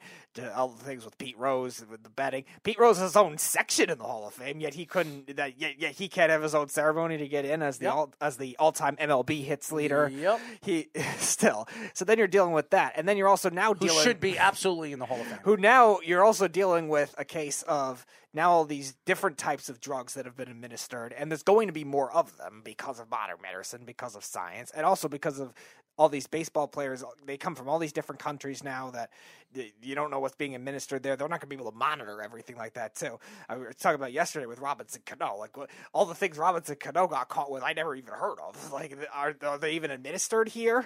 And when he got suspended for the 80 games, then he ended up going to the Mets, and now he stinks over there, too. Mm-hmm. Then all that stuff. There's going to be more of those types of cases, too. And now you have a guy that's he wasn't even a coach. He was a communications director, Eric Kay, giving Matt Harvey, Tyler Skaggs, Blake Parker, Ken Bedrosian, all pitchers. And then C.J. Cron was their first baseman at the time, DH, when Pujols played first. All those guys got those kind of drugs. You know what's so interesting? It's so interesting from that. And Sean Payton from the Saints only got suspended for 1 year. Could you believe that? Mm-hmm. Now, this guy's going to go to jail. Now, obviously, nobody died from the drugs, and Sean Payton was popping Vicodins like crazy, and then the scandal, what do they call it? What was the gate? Bounty Gate. Bounty Gate. He got suspended for that. But, I mean, when you hear somebody die from a drug overdose, and it wasn't just doing drugs. He was drinking on it. He was doing all this other stuff on it. It wasn't just one drug. He was doing highs and lows, and it usually stops your heart. And he was a young player. I think Tyler Skaggs died. Yeah, he was 27. 28. So he was a kid when he died. So his heart gave out. So he was doing this probably for years. It wasn't just with the Angels. It probably wasn't. He wasn't just getting it from Eric Kay. But Eric Kay obviously is going to get thrown under the bus, and the fingers are going to be pointed at him because of the fact that it happened under his watch. Now we also wonder, we know the Angels have been dysfunctional in the baseball area of things, but now you wonder if there's potentially some other cover-ups that could be in that front office, too. Who's the coach there? Who's the manager? Mike Scioscia at the time. And that was his last year in the league. And why isn't Mike Scioscia being looked at right now? He has to be. This is very similar to a lot of the college coaches that get investigated with the assistant coaches most of the time, and the head coaches ended up coming How are you a manager of a team and you don't know that your pitchers and your players are doing something with everything going on? And you're the one who hired Eric Kay, okay? You're the one that hired him. So how do you not know, and how do you throw it under the rug? I mean, seriously, these players are doing these kind of prescriptions and doing these drugs, and they're not the same players. I mean, Matt Harvey talks about it, that he was doing it in the dugout. He was popping pills in the dugout. I mean, seriously. And who knows how many of the other locations he was doing it in, too. It could have not been just with the Angels. It could have been with the Mets before that. It could have been with the Reds when he went over there from the Mets. It could have been with the Orioles. There could have been even other spots that now that he know that they were administered or he was stashing them, there could have been a lot more, too. And who knows if he's ever been not obviously we know he hasn't been the same as a pitcher, but even just mentally, too, if he's ever been the same when it comes to just getting that mindset back from a recovery standpoint.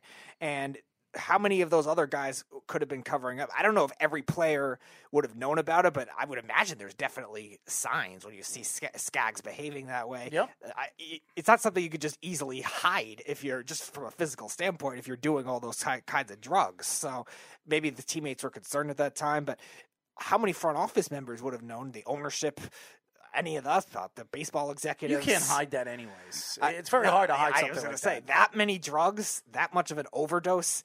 You have to figure out, who's getting involved in this, who's having Eric Kay administer all this. You're right. Maybe Eric Kay is part of some kind of other type of scheme that we don't know about. Maybe it's somebody that's not even with the Angels anymore, for all we know. Maybe it's something that Mike Scioscia retired right after that year too. That definitely sounds suspicious. And a lot of the other coaching staffs that Joe Madden didn't bring back, they haven't gotten other jobs since too. So who knows who could get tied into all that? Speedy, you forgot to give me the underwear, but I have the underwear. No, I'm going to do it next week because there's no reason.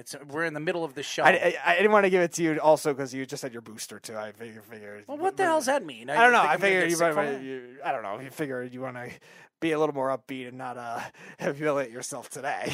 I will say this: anybody that's had the vaccination or any of the shots, I mean, it definitely it really weakens you. And my bones, my muscles for the whole day. I've been so drained throughout the day trying to get back to normability. So I'm hoping that by tomorrow I'll be back to normal, but it's horrible the way it made me feel. Horrible. It really is. It's not something that I wish upon anybody. I felt like, today I couldn't even stand on my 2 feet for like 5-6 hours. I didn't want to get out of my bed. It's horrible. And I didn't eat anything all day until tonight. Wow. So I had nothing. So John also says, Josh Hamilton, Daryl Strawberry. Snug says, I don't like the drugs, but the drugs like me, Marilyn Manson. Nah, that doesn't sound like David Ortiz with a winking icon. John says Manny Ramirez. Snug says, I don't know, it's always good to have a dealer on the inside. Well, who's the doctor prescribing these drugs? It's not street stuff. And John says, take Viagra, you'll be back to normal, LOL. Well, John, thank you for the information. Maybe I'll look into that. As you get older, you get a little drained. But again, hopefully tomorrow I'll feel a little bit better. But, it's definitely not something I wish upon anybody.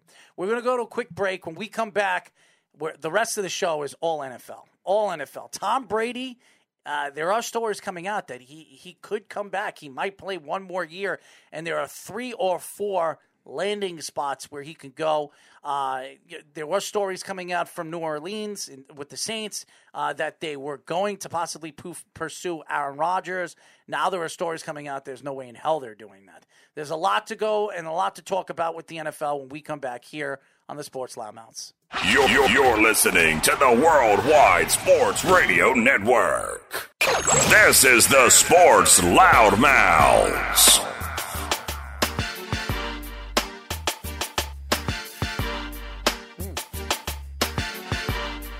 Oh. Wiggle, jiggle, biggle, biggle, biggie, beep, back. Wiggle, diggy, biggie, biggie, biggie, biggie, that. Oh, speedy, wanted that. Tyler Harrison takes it up the butt. Oh, gonna smack him in the face. Oh, my God. Ginobili wanna be a mace. Whatever that made sense. I didn't get a little, we got over here. Anyways, this is Sports Loudmouths. As you know, I'm your host, Daryl Marks, my co-host. Speedy, Petey, no Tyler Harrison, the Duff, a.k.a. I want to smack the crap out of the Duff. He is not here. He must be losing more hair. 631-672-3108 is the number to call. Go to our website at www.worldwidesportsradio.com. Download our app on iOS, WWSRN or Android, Worldwide Sports Radio Network. Well. It's so funny. We were talking about the LA Rams yesterday, and they had their parade, and there are stories coming out that they want to get all the players back together again. And Von Miller said the other day at the parade that Von Miller said that Aaron Donald and him will return to the Rams together next year. So it's very interesting. I don't know how the Rams bring Von Miller back. Von Miller is going to want an extensive amount of money. I think they're way over the salary cap, if I'm not mistaken. Yeah, and they have they're going to lose 12 of their guys. So I don't know how they bring Von Miller back unless Von Miller takes a huge pay cut. But if this is true, if Von Miller comes back and Odell Beckham comes back, he's going to miss the whole year. Are the LA Rams one of the favorites again to come out of the NFC? And I would say yes.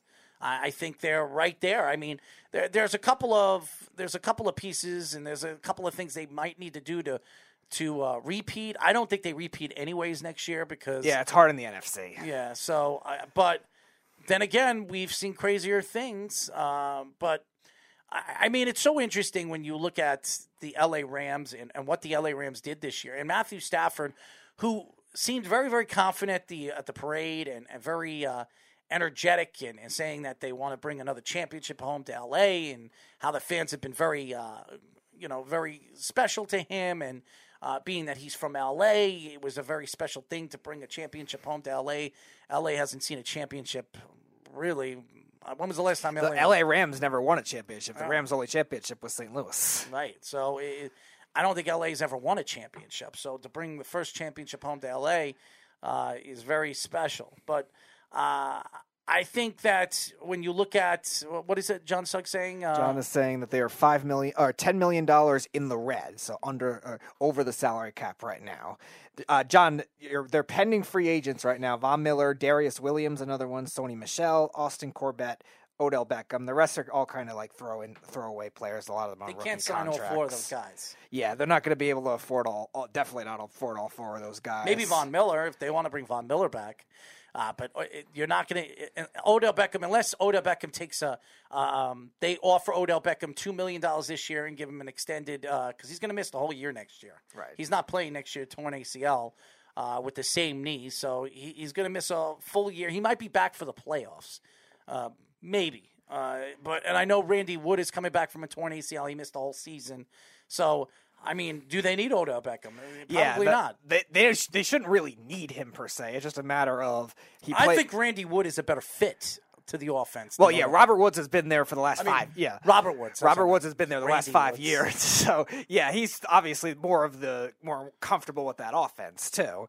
And it's also possible too that between Van Jefferson and all the receivers they drafted the last 3 years too, that they can move off of one of them too. Robert Woods is the older guy too, that he's kind of more of a security blanket type thing at this point, where Van Jefferson, obviously Cooper Kupp with the year he had, but even Van Jefferson too really developed his game a lot more.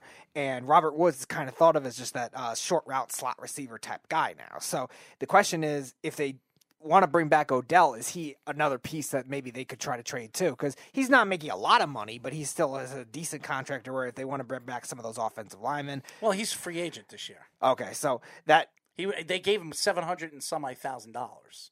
And he put it all to Bitcoin, and he lost most of it. That's right, yeah. So if they do want to bring him back, though, there's going to be another incentive to either try to move these other receivers or get another guy to take a pay cut or something like that. Because Kupp got a contract at the time that was pretty big, but now with the way he played this year, it doesn't look like as bad of a contract getting $17.5 million a year that he got. So if they want to bring some of those guys back, some of these other players are going to have to reduce their contracts. Now, Whitworth, if he retires, that'll be some money lost too, and some of the older. I heard he might play next year. He might come back next year after winning a championship. He might be hungry for another one. So we'll see. I think that this team is still built to win. Now, Sean McVay doesn't have to win. I said this. Sean McVay doesn't have to win for the next 2 years, and he's going to keep his job. He had to win this one. It was very important for him to win this one, especially with all the picks that they sent away. But they have no future, and that's the problem right now. Moving forward for the next 3 to 4 years, their first and second round picks, and some of them their third round picks are gone. So they got to find players, needles in a haystack in the 4th, 5th, 6th, 7th, 8th rounds, which is not easy to do. Now, we've seen teams do that. Seattle's done it over the years. Even the Rams have done it.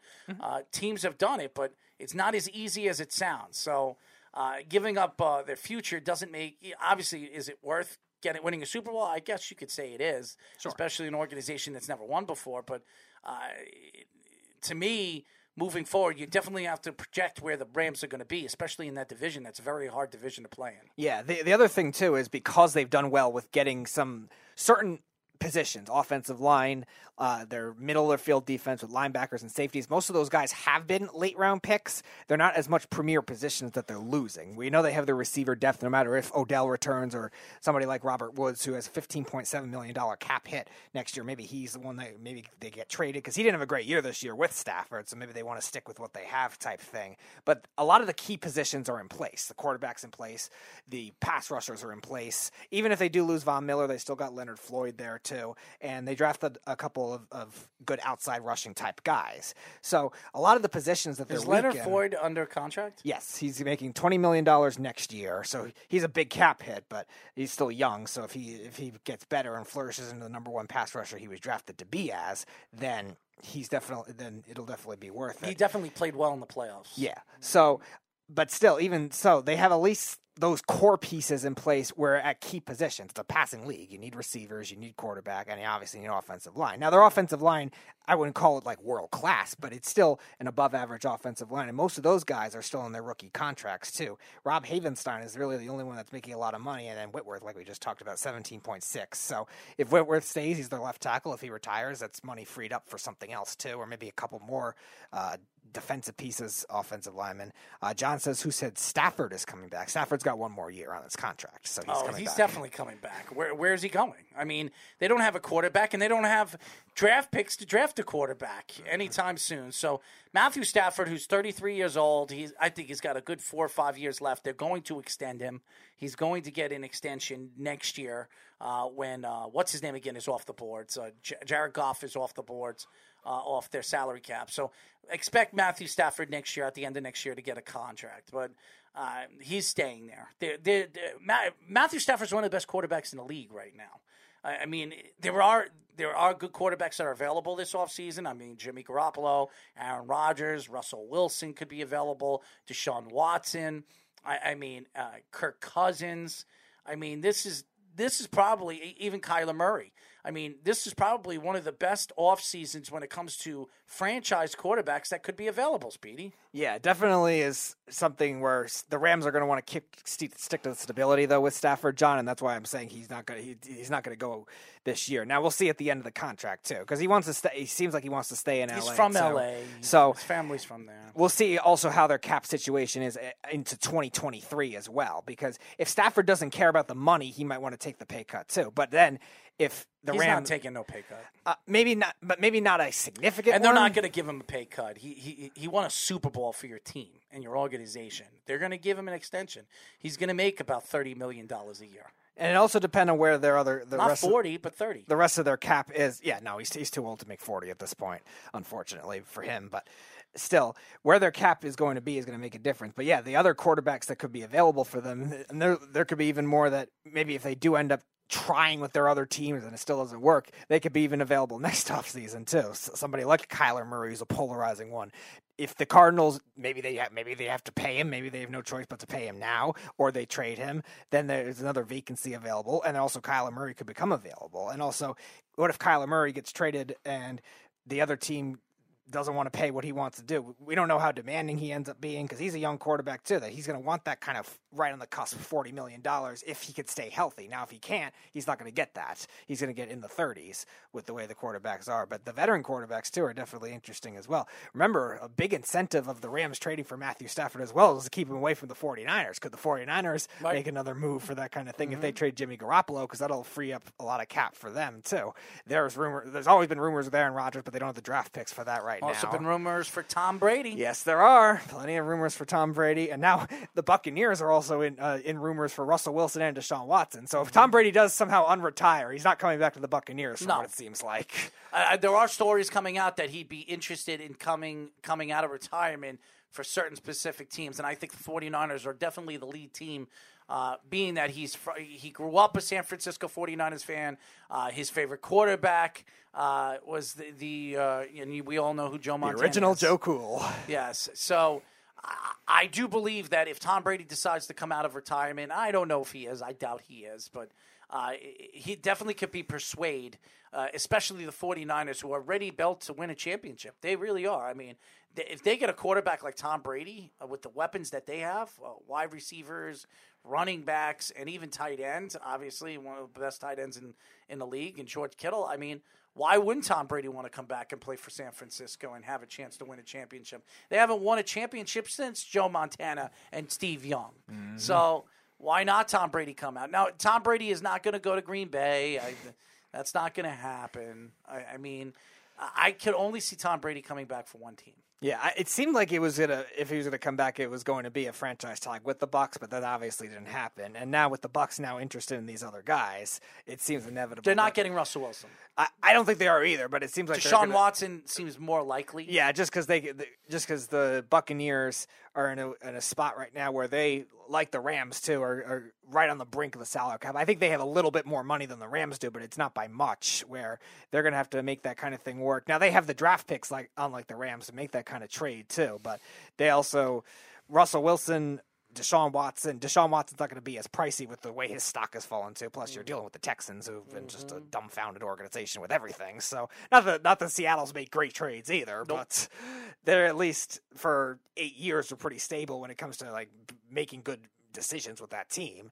And the Texans, when they make trades, who knows what's going to happen with that. And the Buccaneers, who've built another good team. Jason Light's gotten better as a GM, too. Might be able to fleece the Texans for that kind of thing, too. But in terms of Tom Brady, I think if it was going to happen, it was going to happen already with the franchise tag. Yes, and I think Tom Brady, he's not coming back. Anybody that thinks he's coming back, it's crazy to think that. Now, Aaron Rodgers going to the Titans, that definitely had, that definitely was growing, being that he bought a house in Tennessee. But there are stories coming out, particular Terrell Davis coming out and saying that he has an insider that believes that that there's only one place that Aaron Rodgers wants to go, and that's the Broncos. And I could believe that. I've been talking about this for over 2 years, that if Aaron Rodgers leaves the Green Bay Packers, he would fit over there in Denver, being that Manning is living there still, and Manning will definitely reach out to him.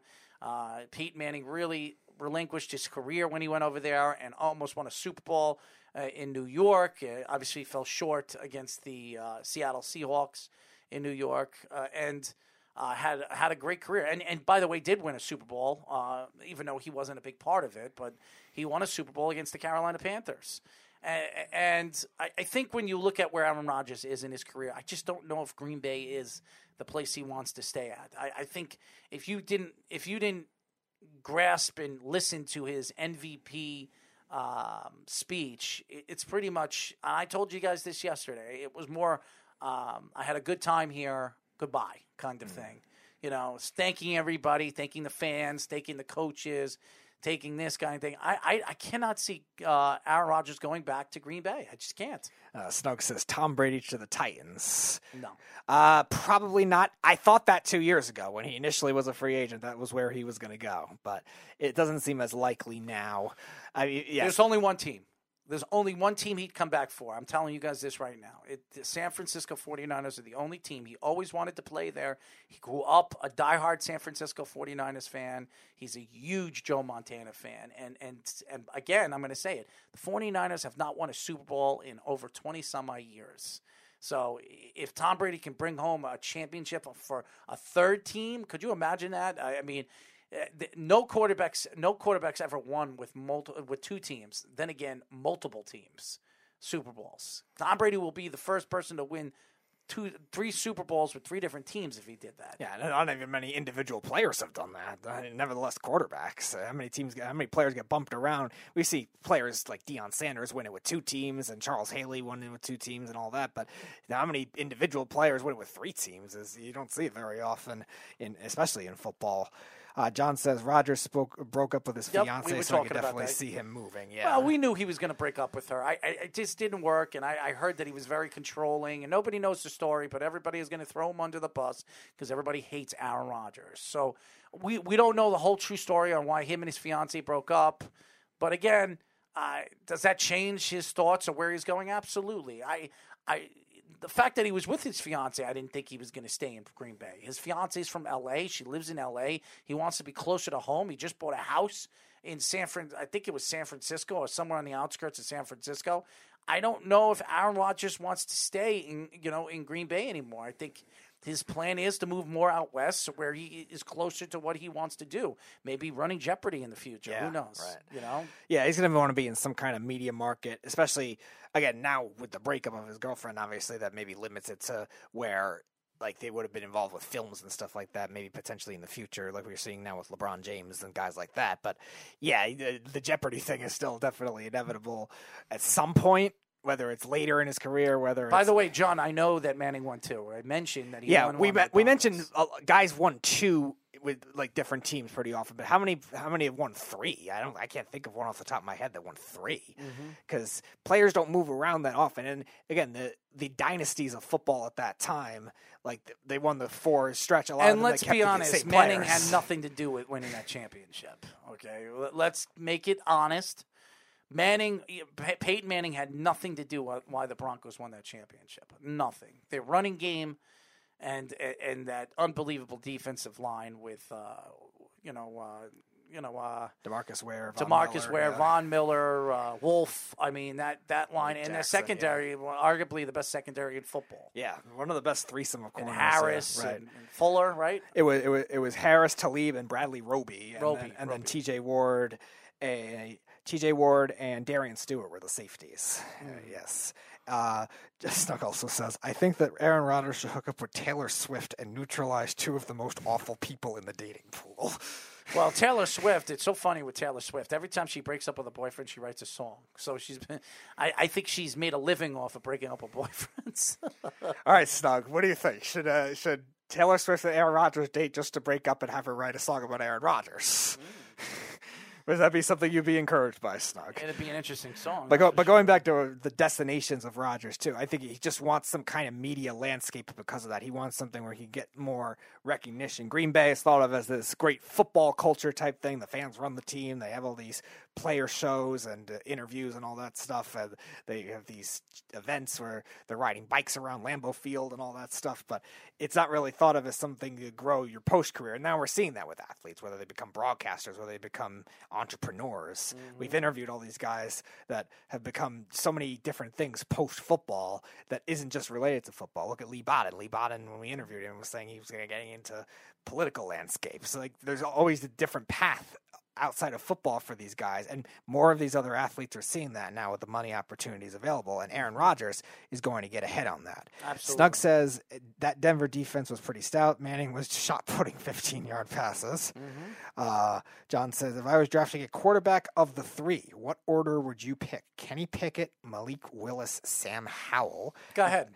Ooh, all right. I would go Pickett 1, just because he's probably the safest prospect, and he has the fifth-year senior extra experience. I don't love him as much as the Ole Miss kid Corral when he's fully healthy. I think Corral will be more talented, but I think he's a little more raw at the moment. And also the Cincinnati quarterback Ritter, he's probably going to be more of a second or third round pick, but I think his upside is still good. Malik Willis is interesting because he's got speed. He's that prototypical RPO running type quarterback, but wherever he go, can he develop his throwing as a whole too? Because then all of a sudden you might end up with a case where he's like one of those stereotypical college quarterbacks. Howell, I never really liked as much. I think he sometimes forces the ball to the sidelines too much very often. His running ability is good, but his throwing on the run I don't think is great, and he's just very inconsistent game to game. I don't love his decision making. He'll probably go in the first round, late in the first round, but I don't really love him unless the landing spot is key, like we've heard all these draft guys say. If he can get coached well enough, maybe to stop those decisions, but I worry about him besides that. But I definitely would have Pickett number 1. I don't really like the other two. I like Corral. Corral's not even on the list. I would have Corral my number 1 quarterback because I think he has all the ability to be a good quarterback in this league. He won't be drafted in front of these three guys, but I think he's going to be the best one out of all. Yeah, just because of the injury now, it's going to downgrade his value. The other guy that's getting some hype, too, is because he played well with the Senior Bowl, was Carson Strong from Nevada, too. Another guy with a big arm, too, good mobility from the outside. The kid from Cincinnati can succeed, too, in the NFL. He was my favorite one coming into the year, and now a lot of people are putting him down more on draft. He's going to fall in the second round. He's going to be a steal in the second round. That's what I'm thinking too, depending on where he ends up going too. But John, to answer your question, I'm not as high on Howell as most people. A lot of people have him as their QB1 or their QB2 right after Corral or Pickett, who seems to be the most popular consensus of that. Snug says, I would love an Aaron Rodgers tell-all song. Well, he'd be exposed a lot more in a song, but how much would Taylor Swift be able to get out of him, Snug? That's up for you to determine. Taylor Swift will get a lot out of him. Trust me. She gets a lot out of everybody. And every person she dates, she writes a stupid song about, and she's made millions off of it. So she must be smart in one way or another because she knows how to make the money. Didn't she win awards as a country singer, even though she's not a country singer? Well, she's a country pop singer. Okay. So she is a country singer. I mean, it's interesting with Kirk Cousins being available and the Vikings obviously are going to be forced to either give him an extension on his contract or they're going to have to trade him. And I think Kirk Cousins would fit. There's a lot of players, a lot of quarterbacks that could fit very, very well with San Francisco. But out of all the quarterbacks, and I'll say this again, Kyle Shanahan loves Kirk Cousins. He's the one who drafted him. He's the one who developed him in Washington with his father. I think right now, being that Kirk Cousins is sitting there right now, why not bring him as the starting quarterback this season? You still have what's his name again? Trey Lance. Trey Lance is still raw. He's a year away at least to start. Bring Kirk Cousins in, and you could still have a chance. I think he gives you a better chance to win than Jimmy Garoppolo. Yeah, at this point, you probably have to take some kind of chance like that too, because Jimmy Garoppolo, when he doesn't have his like basic game, really got exposed in other areas too. Jimmy Garoppolo, his decision making is pretty good. He's good over the middle of the field, stuff like that. Like he's not a turnover prone quarterback, but sometimes he forces like really, when he misses really bad. Whereas Kirk Cousins, yeah, he's had his primetime woes, he's had his close game woes, but a lot of that this season wasn't like that. The Vikings were in so many close games and usually were high scoring games. So a lot of them weren't Kirk Cousins' fault, even if they lost those kinds of games. So in essence, you have somebody, Kirk Cousins, that can stretch the field more, maybe get more out of these other receivers that didn't get utilized a lot last year. Deebo Samuel had one of the best seasons of any wide receiver, but their other guys really didn't play well. And even with the running back injuries too, they weren't used as much in the passing game, which Kirk Cousins in Washington used a lot of the running backs in the passing game. And Kyle Shanahan's offense in Washington was predicated around that a lot of the time with Chris Thompson, with Alfred Morris, guys like that. And the Niners have more talented running backs than that too. Are you surprised that Carson Wentz could be dropped by Indianapolis? I mean, if you look at his numbers, he's had a very good season. I know obviously they fell short. It wasn't Carson Wentz's fault that they completely fell short of the playoffs. I would say no. I mean, if you look at the quarterback rating and touchdowns to interception ratio, I think they're pretty damn good. But now you're hearing that they might drop him. They might trade him or let him go. I mean, are you surprised you're hearing this? Frank Wright, who loved him when the Eagles drafted him. Yeah, it's interesting because Carson Wentz was a little more efficient than we've also seen in years past, too. In years past, all right, he had the big arm, he could make big plays, throw on the run, but he always was turnover prone. He always would force it late in the game. This year, 27 touchdowns, 7 interceptions, actually wasn't far behind his MVP year. Now, his almost MVP year where he got hurt. He had 33 touchdowns, 7 interceptions that year, and he actually had more passing yards, granted 4 more games, but more passing yards where that pace was very similar. So it's weird that they're going to just do that kind of thing right away, unless they think the money is just too much with somebody like Carson Wentz, where maybe the Colts have bigger plans with that money. Because I was mentioning yesterday, the Colts have been that team for the last 2 years that have always had a top 10 salary cap, and they don't spend a lot of it for whatever reason. They've gotten some good bargains. They've gotten some good trades, and I think a lot of that coaching staff have really made those players. Carson Wentz, you're not going to have to pay him a ridiculous amount of money. And right now, you just gave up a second and what did you give up? Now it's a first-round pick because he played 75% of the snaps. So you give up a first-round draft pick for him, and you're going to get rid of him? I mean, does that make sense? He's $28 million against the cap this year with a potential out for 2023. So I guess maybe they're trying to sell high is maybe my guess, but it's still kind of weird that they would just announce that they're going to release him in March. That is going to diminish the trade value. Now, I wouldn't have been against them trying to explore that kind of thing if maybe the Colts wanted to swing for the fences for another quarterback. Maybe they want Kirk Cousins. Maybe they want another veteran guy. I don't know if they have enough draft picks to get to one of the big guys, but definitely somebody that fits the system like Wentz in Reich's offense, with Reich's coaching in comparison to some of the coaching he had in the past with the Eagles. Not that Doug Peterson was bad, but he sometimes would make mistakes anyway. And he felt comfortable, and it felt like there was a little sense of stability there. And I'm surprised they would just revert on that kind of thing kind of quickly, because the Colts haven't been that kind of team. The Colts used to be that kind of team, and people were slamming Ryan Grigson and other past GMs for being that kind of team. They would overpay for offensive linemen or defensive players that didn't work there. They never were able to draft and develop a lot of those players well. And now the Colts actually draft and develop pretty well, and their GM is reluctant to spend. So now it's kind of weird that they're trying to do some kind of quick fix. Maybe it's for another quarterback we don't know about. Maybe there's a swap that is under the radar. Maybe it is a Kirk Cousins. Could be Matt Ryan. You gave up a first-round draft pick for Carson Wentz. I mean, who now it becomes available. You're going to drop him because you want to save money, and you lose a first. I mean, a first-round draft pick is a high draft pick for Carson Wentz, which, by the way, Carson Wentz didn't even get you in the playoffs. And it wasn't his fault. He had a good season. I just think this is a bad move by the Indianapolis Colts. And they don't even know who their quarterback's going to be next year. Yes, they saved $13 million. Are they going to be able to afford a guy like Kirk Cousins? Is Kirk Cousins that much better than Carson Wentz? He probably is. But again, the other question is, being that Wentz was a scheme fit, will Kirk Cousins be able to adapt that quickly? Because remember, his first year in Minnesota, too, was rough trying to adapt to that offense over there. Now, granted, it was also a first-year offensive coordinator they had with the Vikings with Kevin Stefanski at that time because Pat Shurmur went to the Giants and that whole debacle. But still, will he be able to transition to that kind of thing quickly? Remember, it wasn't Kirk Cousins after Kyle Shanahan left that fell off right away for Atlanta, but his 2016 season had certain stretches like that too. So it's a gamble if you're going to take that kind of thing if it is Kirk Cousins, but if it's not, then I don't know what the logic here is here for the Colts. There is no logic. Because they don't have the other draft stock unless you're going to trade like 3 other future first-round picks for Russell Wilson. They're going to do that. They're going to trade picks from like 2024 on for Russell Wilson or something like that. Well, first of all, we've heard Seattle come out and say that they have no interest in trading Russell Wilson. None whatsoever. Now, I know they could be, just saying that because they want to reevaluate his trade worth.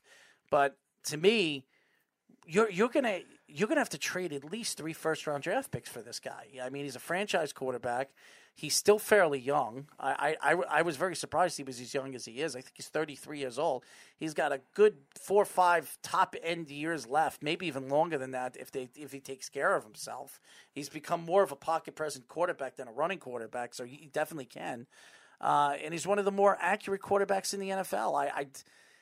You're going to have to give up a lot for it. I think it's a bad move. Whoever makes a trade for Russell Wilson, you're giving up all that stock, and then you got to pay him. I mean, that's a double whammy. I wouldn't do that. John also says, what about Anthony Brown from Oregon? His stats weren't bad. No. Nice try. No offense, John, but Anthony Brown is what I was describing your stereotypical Malik Willis of the NFL to be. And he's a lot worse than that. Snug says she's very talented and bat blank crazy. And John says Colts would save $13 million by cutting Wentz before March 19th, $28 million cap next year. Yeah, but again, $28 million could be a lot worse in comparison to Kirk Cousins. Kirk Cousins is getting 45. Now, again, Cousins is better, but is he $17 million better?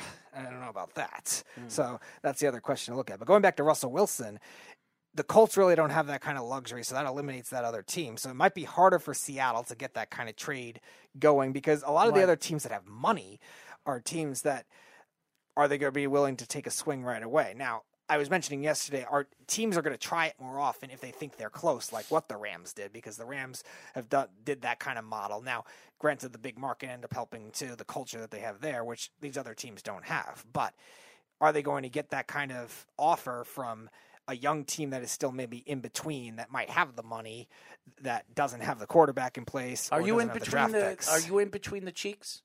Cheeks? Are you in between the cheeks? Have you ever been in between the cheeks? Between cheeks? Yeah, the cheeks. Have you ever been in between the cheeks? No. Would you want to be in between the cheeks? I doubt it. Why? What's wrong with being in between the cheeks? If you're referring to cheeks in the lower body or cheeks in the upper body, none of them really have benefit. Yeah, well, I'm not talking about those cheeks. Smacking those cheeks, Oh, speaking of smack, we'll smack Tyler's ghost again. There we go. Tyler's ghost. Tyler's soul. I mean, it's probably up his ass right now as we speak. I mean, who's probably hanging out and drinking his strawberry Henny somewhere. And he's really not home. What did he text us today? What was the text? Oh, the exact text message. Yeah, give us the text. From Tyler Harrison. Not there. It was, hey guys, I've been sick all day. I can't come tonight. So, translation, he had some kind of really bad hangover after his work thing yesterday would be the best guess on that. No, that's what I... he's usually off Thursdays, too, so he probably went harder. Who knows? But it's a cracky you-know-what. There's definitely some parts of it to not believe in that. No, a lot of things that Tyler says I don't believe. I mean, Tyler just made an excuse and he hasn't been. But I'll just let everybody know this: if Tyler's not here, if Tyler doesn't show up for both shows next week, he will no longer be on this show. That's the facts. Okay, so Jeff's preparing the parade now as we speak. I'm just letting everybody know this: if Tyler does not show up next week for both shows, he will no longer be on the Sports Lab Notes, because I am not going to tolerate him deciding at the last minute for the last 2 days not to show up when he should have been here. Okay, and that's an excuse. I understand that he's. Look, I've been dozing off on this show right now, throughout this show.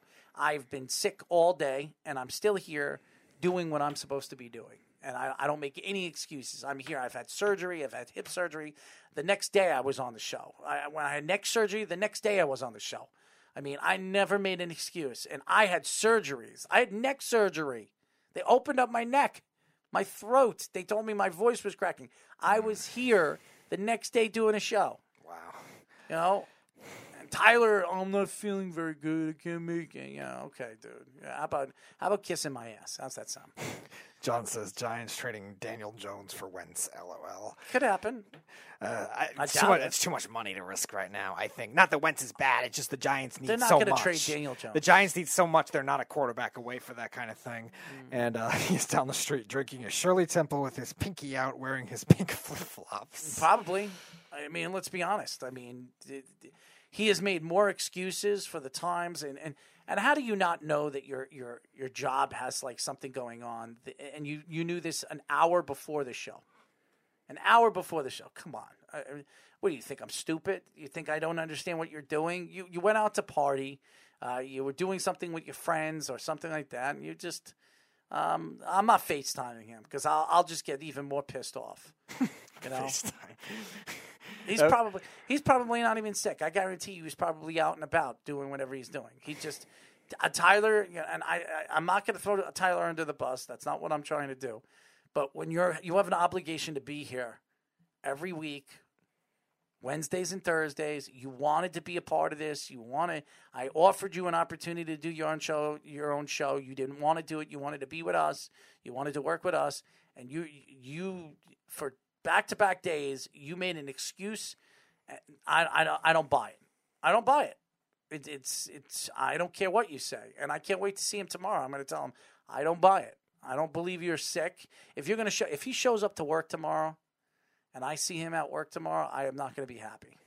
I will tell you this right now. I will tell him straight out, dude, you didn't make it to back-to-back shows, and you made an excuse after an excuse. You went out. Let's be honest. You went out drinking with the people that you work with one night, and then the next night you're too busy that you got so messed up that you couldn't even go. You couldn't even come in the next night, and then you made an excuses. But you know what? I know a lot of people that would probably rather him not be here, but I wanted him here. I want him to learn, and him not being here really affects the show. You're good and just preparing the parade. Anyways, what else? Deshaun Watson. You know,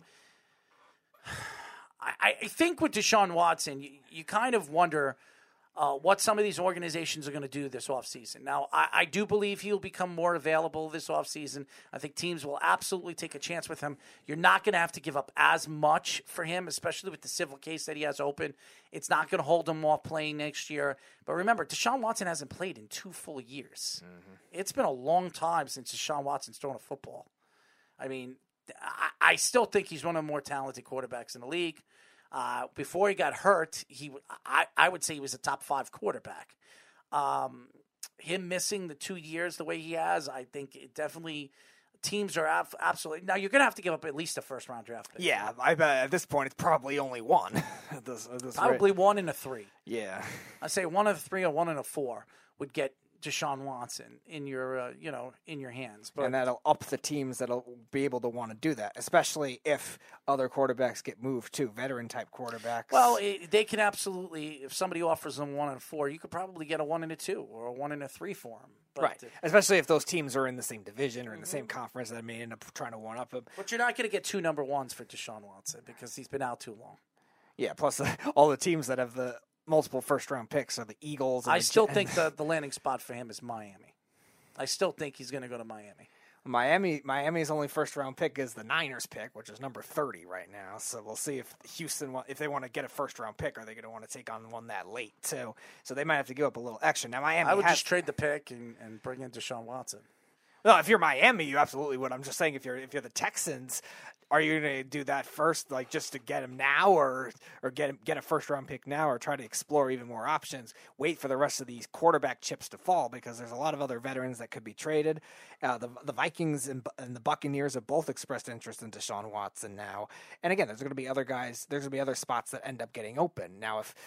one of the other teams that we were mentioning yesterday, the Steelers, teams like that, don't get Kyler Murray, or even if Kyler Murray gets traded, then the Cardinals become open again, and that's going to be a desirable location. Is that where everybody's saying Kyler Murray would go if he? I know we were saying it yesterday. It's not a team. He never mentioned any specific teams. He just mentioned he was frustrated. I say Pittsburgh drafts Pickett. That's why I think they're going to. Yeah, I know. You were saying that for the last 2 months when we had all the draft guys on too. But there will be other vacancies open. So if Miami is if Miami is still the favorite to get him because they were the favorite to get him 2 months ago, they still might have to push a little extra just because now their first round pick is a lot later. It was weird thinking that because the Niners in the middle of the season were just an average team. So I think, the Miami pick will be 15. All right, they can make that kind of thing work along with some other first round picks or second round picks at the time because Deshaun Watson's price tag was up there. Now all of a sudden, if you're Miami, it doesn't look as good the circumstance you're in. Not to mention all the stuff that happened with the Brian Flores situation. Is Deshaun Watson going to want to get involved in that? Nope. With that ownership? I don't know about that because Brian Flores was a huge reason at the time for wanting Miami over some of the other teams he was rumored to, too. So now he escapes the situation in the Texans, too, where the McNair family, Cal McNair and his father that passed away a couple of years ago, were involved in all those racist things that they were saying and was happening behind the scenes that other players were criticizing, guys like DeAndre Hopkins at that time too. Does he really want to deal with that kind of thing with an old school ownership again in Miami? So they might have to pay a little extra in order to do it now, especially not having that higher level first round pick. Sugg says, what about Murray to Atlanta? I think it could be a good fit with Atlanta. And remember, now that Matt Ryan will be available this offseason, I think he is a free agent. This is the first time Matt Ryan becomes available. I think there's a lot of teams, like the Giants could be a team where Matt Ryan could go right there. He's a veteran quarterback that still has a lot left. He played well last year. I forgot that Matt Ryan is going to be available. Another quarterback that has been an MVP and still has a little bit left in his tank. I think Matt Ryan to Washington would be a great fit. Yeah, that's an interesting one. Now, he has some kind of case with Kirk Cousins. His last year on his contract making $48.6 million. So a team would have to be able to take that on. But Atlanta, what's interesting about them is they were kind of like the Saints were a couple years ago, where they were really tight against the cap and had to cut a lot of those veteran players that were on their team that lost in the Super Bowl. But now they only have 4 other players outside of Matt Ryan that are making double digits. Grady Jarrett, Jake Matthews, Calvin Ridley, who also is on the trade block too, and Deion Jones. Mm-hmm. So could Kyler Murray, if he ends up getting traded over there, maybe that's an incentive for Ridley to stay, for one thing. The other thing too is they're going to get rid of Matt Ryan's contract. Kyler Murray's is going to be less than that too. You might get $48 million in certain years of a potential young quarterback contract, but it's not going to be $48 million per year where they can even backload that too. And remember, they're also one of the teams that was thought of at the beginning of the season to be one of the 5 worst teams in the NFL, and they actually were competitive. They were good in close games. They were 7-10, which is probably a lot better than they expected, and they hung tough in a lot of games too. So they're definitely on good upside for a young team. We're probably going to end the show at 11:30 tonight. There's no reason to bring it to 12 o'clock. If we had a guest, we were expecting Jimmy Smith, but Jimmy Smith is probably not going to come on tonight. But we'll get him on. I know a lot of fans would like to hear the interview with us and Jimmy, but being that we don't have a guest tonight and no Tyler, we'll probably end the show in probably 20 minutes. Yes, so it looks like you're flopping at fleas or something. There you go. You almost dropped the mic and you almost had a heart attack. I had to go a little harder. Would you sit on the mic? Would you? Why would I sit on the mic? I mean, could you think? I'm not attempting to. Have you ever tried to talk out of your ass? Have you ever tried to do that? What do you mean, like people like playing around with their butt cheeks or whatever? Yeah. Do you think you could talk out of your ass? No. No. No, I don't think I would be able to do that. No, that doesn't sound like it. I think you could. I really think that you could. The question is, the way you can talk out of your ass. Maybe when you fart, you can talk out of. Well, yeah, okay, but I think a lot of people could do it at that rate. I think it would be very interesting to see it. So what quarterback do you think, out of all the quarterbacks we were just talking about, who do you think is most likely to be on the move? I think for two reasons, Kirk Cousins, just because I think the upside of his year, because he had a nice year this year, and also the new incentive of teams to make that kind of leap where Cousins as a statistical quarterback and in-game looked a lot better. The Vikings didn't lose a lot of these games because of Cousins. And because of the 49ers missing out because they really didn't have a quarterback that could stretch the field very well with Jimmy Garoppolo. He's just more of a basic quarterback. I could definitely see that kind of move happening too. I also think Russell Wilson will end up being traded. I know he wants to stay with Seattle, but I really think those teams are just at arms right now where I think there will be a team available to give that kind of pick. And we've also seen Seattle, too, purge so much. DK Metcalf could be on the move, too. And all the guys on Weapons Hot want DK Metcalf to the Jets. No. What the hell are they thinking? Why do they want DK Metcalf? I don't want DK Metcalf.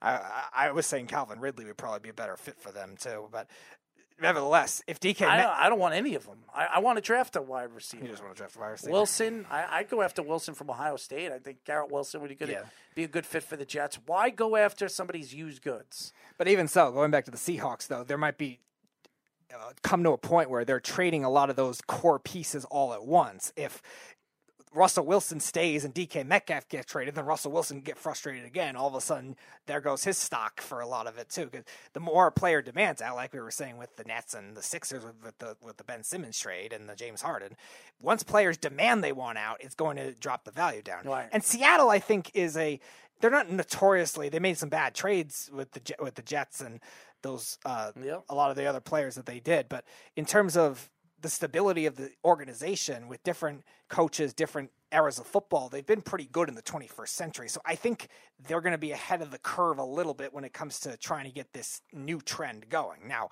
they were more of a team that was going to keep those players, kept the core together for a while. They tried to make it work, and it had a good, nice 6-year stretch where they were a good team. But now they have to realize that this is the evolution of the game. And they realized that quickly at that time, too, after their 2006 Super Bowl. So I think they're going to be able to make that kind of thing work with Russell Wilson now. I think he's most likely of the bigger name quarterbacks to get traded. Watson, we still got to wait on the cases. Aaron Rodgers seems inevitable, but I think just with the stubbornness of the Packers organization, it's going to make it harder. I think Seattle's a little more, I guess, opportunistic when it comes to certain things, whether it's for the good or for the bad, like we saw with Jamal Adams, who regressed since he got there. They're at least more, I guess, willing to bring in those big names. Green Bay's not really like that. Like, Seattle's homegrown, but then they'll bring in flashy guys after that. Green Bay's never really been like that. Did you see what John just wrote? Someone you all didn't mention is been rumored, Baker. I don't know what his value is, though, John. That's the thing. I think the Browns, unless they can swing something for a big-name quarterback right now, there's no quarterbacks in the draft that is valued to. Remember, Baker was the number one pick in the draft a couple of years ago. Yeah, they're in a tough spot with that kind of thing where they have so much talent on that roster. They're not trading him. Where nobody wants him. No, and they have so much talent on that roster, and they don't have a lot of draft picks left. They're just kind of in like the basic draft pick scenario. Could you imagine? When we talk about draft picks, look how many draft picks that the Browns had, first-round draft picks over the years, and they still haven't won a Super Bowl. They've been to one playoff appearance. Just look at it. Look at all those draft stock that they have. Miami, look at all the draft stock they've had over the years, the last couple of years, and where they've been over the last couple of years.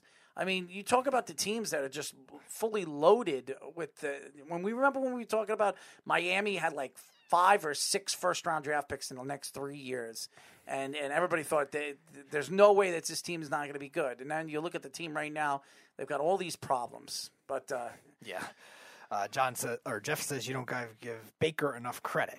Again, we're not saying that Baker is like washed up or anything. We're just saying because of his injury, because of the shoulder surgery, and he's coming off a very weird year, and the Browns as a whole are coming off a weird year too.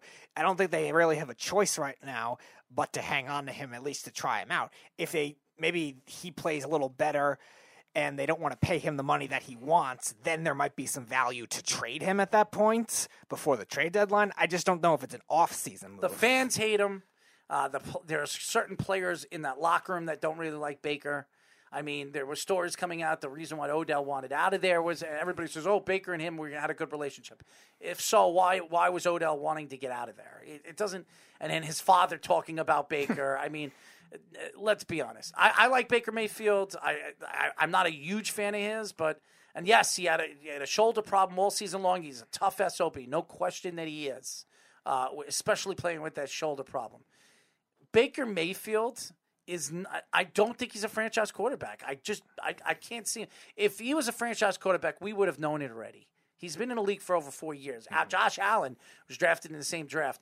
He's a franchise quarterback. Lamar Jackson, who's won an MVP, I don't know if the jury's still out on him, but he's more of a franchise quarterback than Baker Mayfield.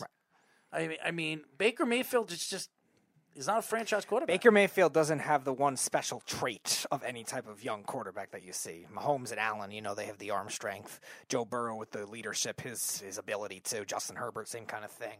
Baker Mayfield really doesn't have that kind of trait. Yes, he did well with the Browns in his rookie season, elevated them to a near-winning season that they haven't had in a long time, and now, again, with the Browns... He was one play away from going to the AFC title? I know, and I remember because I had the upset in that game, and I was annoyed it almost happened. But, yeah, now they're so close to the talented roster, and then Baker looks good in that 2020 season, then they regress this year. Mm-hmm. And now Jeff is on the phone. Jeff, what's going on, man? Yo, you guys really don't give Baker Mayfield enough credit because here's the problem with what you're doing. First of all, it's a non-throwing shoulder injury. The injury is not going to be a big deal, right? And you're trying to compare him to Josh Allen. You know what major advantage Josh Allen has had over Baker Mayfield? He's only had one coach. How many coaches has Baker had? 3 in 4 years. That doesn't help either, right? So everyone's blaming Baker. It's not a Baker Mayfield issue. And the other thing people get on him about too is, his poor play this year. Did he play poorly? Sure. But if he hadn't played, people would have been calling him a pussy for sitting out and saying that he quit on the team, and they would have been saying that. Instead, he toughed it out through an injury, and now everyone goes, oh, but he's trash. First of all, I don't think any of us thought that he was trash. I just don't know if he's a franchise quarterback. And to me, with Cleveland, with the talent that they have around him, and they had a lot of talent around him, and they probably had the most talented roster out of the whole NFL. I mean, Speedy was talking about the talent. I mean, everybody that I know was talking about how good the Browns were going to be this year. And they were my AFC Super Bowl pick. I know. If talent won football games, we would have seen far more Cowboys victories. No question with Don't that. worry, Jeff. Now the UFC season tickets. Maybe that'll change. No, I didn't end up getting them. No, because they tried to whack me for this ludicrous seat license. Oh, well, did you hear the Cowboys in a nutshell. Did you hear what Mike Hollis said yesterday about the whole Zeke Elliott thing that we brought up to him? I hope he said he's better than Barry Sanders. That's my running back. He thought it was pretty funny when he said it. I mean, he said, and I talked to the Beef today, and Beef told me, I saw that you threw me under the bus again with that. I was like, you're never going to live it up, because if I talk to an ex-NFL player that played with Barry Sanders and said that he was the most elusive, more crazy talent on the field, and you think Ezekiel Elliott's anywhere close to the talent that he is, I'm going to bring it up. Every single professional athlete that's played against Barry Sanders or played with Barry Sanders has told me Ezekiel Elliott couldn't shine his shoes. But the other problem is you guys are like, well, nobody would want Baker. There would be plenty of people that would want Baker, because even if you think, and I'm not saying he's elite, and I'm not even saying he's a top 10 quarterback or anything, but even if you just say he's middle of the road, 15 to 20 in that range of quarterbacks, people would kill to have him on their team. Because guys like that don't become available, and they would love to take a chance with him. Because what are your other options? We're going to recycle Marcus Mariota. We're going to try to sign Mitch Trubisky. Who else is out there that's going to be available that would be better than Baker Mayfield? If he becomes available, I think Tampa would be a great landing spot for him. Here's another place that's not all that talked about, but does New Orleans have a quarterback? No. I'm sure New Orleans would love Baker Mayfield. I think if Sean Payton was still there, that would have been a good fit, because I think that's the type of quarterback that I think he could make even better with his offensive scheme. But now I'm not saying that he's great, but there's still a lot of places in the league that he's a better option than the current person there. John says Joe Flacco, LOL. Yeah, right. Joe Flacco. Is that the same Joe Flacco that the Jets traded a 6th-round draft pick for when they could have just signed him in the offseason? They only played in one game. The options for the young quarterbacks, those teams like the Jets or the Jaguars or the Patriots, they wouldn't take them because they want to see if they have the next great quarterback that they just drafted, right? But what if Kirk Cousins leaves Minnesota? What would Minnesota do? They would love Baker Mayfield. What if Denver misses out on Aaron Rodgers or Deshaun Watson or anything? They would kill for Baker Mayfield. Well, we'll see what happens in the offseason because I think the Browns could very much part ways with him after March. I mean, the problem is, and do what? That's a good question. Maybe they go after Deshaun Watson. Maybe they find somebody that is a better fit with the organization moving forward. I just think the fans they were really heavily down on him. Yes, he wasn't 100% healthy, and there's no question. And it wasn't his throwing arm, so it shouldn't affect him moving forward in his career. But again, Baker Mayfield was expected to be better than he was the year before, where he was one play away from going to the AFC title game. They couldn't even make the playoffs. I get it, but the problem is he's had 3 coaches in 4 years. That's not helping his growth either. No, obviously it doesn't. Especially with one of those coaches being Freddie Kitchens. Well, he wanted Freddie Kitchens. I know, but still. How was the team that talented 6-10? Well, I'm just saying he wanted Freddie Kitchens. Have you seen the Dallas Cowboys? No, they're usually 8-8. Yeah, but they're consistently 8-8. Right, but Speedy, every year we say the Dallas Cowboys are the most talented roster in football, and they still blow. So talent doesn't mean shit. I guess you're right. And if they don't, even if they do make the playoffs, they'll find a way to lose it by 13 seconds. I mean, right, but this is the thing: it's about a collection of 53 guys. It's not about names on a roster or anything like that. You know, it's not. It's about people all pulling in one direction, and that doesn't always happen when you have, you know, a bunch of star players. Sometimes they want to go in their own direction. How many times has Jamie Collins been kicked off the Patriots because he wants to do his own thing and Belichick won't put up with it? Mm-hmm. Right? Yeah, and then he got ruined by the Browns and then the Lions. Right, but this is what I'm saying is, you know, sometimes when everyone's not pulling in the right direction, it's not a good fit for your team. And if you have too many stars, sometimes they want to do their own thing. Mm-hmm. If Odell Beckham is really all that great of a player, why is he on his 3rd team? Mm-hmm. It's true. Because he probably pulls in his own direction. He does pull in his own direction. And now so does his dad. He's got everybody talking for him, including his girlfriends, his wife, his fiance. He can't protect himself. He's got nothing good to say about himself, so he has other people speaking all the good and all the bad and all the ugly about him. You know, it's why the Raiders made the playoffs. You know, he's not a head coach, but he sure probably deserved that job. I'm not knocking Josh McDaniels, but Rich Bisaccia got all of those guys. Even after Gruden left, even after Henry Ruggs, thing, and even after the Damon Arnett thing, he got all of those guys to pull in one direction. That's the sign of a good coach. Right. That's not, names on a roster don't do that. You know, you gotta, it's gotta be a team effort. And maybe the Browns' problems aren't Baker Mayfield's issue. I mean, he's certainly taken the heat for all of it. But when you look at all the things that have been going on, can you actually blame Baker Mayfield? But you know this, Jeff. With any team and any organization, if you have a quarterback that was the number 1 pick and is expected to be a star, a superstar, whatever, when you win, the quarterback gets the credit. When you lose, the quarterback obviously gets the damper, gets the attack. So Baker Mayfield's in a position right now where the team was talented. And yes, the fans are going to be hard on him, as well as they should. Yeah, I mean, I don't necessarily have a problem with that, but saying that nobody would want him is a stretch. I don't know if anybody said that nobody would want him. My main thing was, do they try to trade him now? You guys just did. Do they try to trade him now? You go, no one wants him. No. That's what you said. No. First of all, I said that the Browns don't want him. I didn't say nobody wants him. He's an available quarterback. No, you guys were talking about, they would trade, and you were like, well, the problem is no one wants them. No, I didn't say that.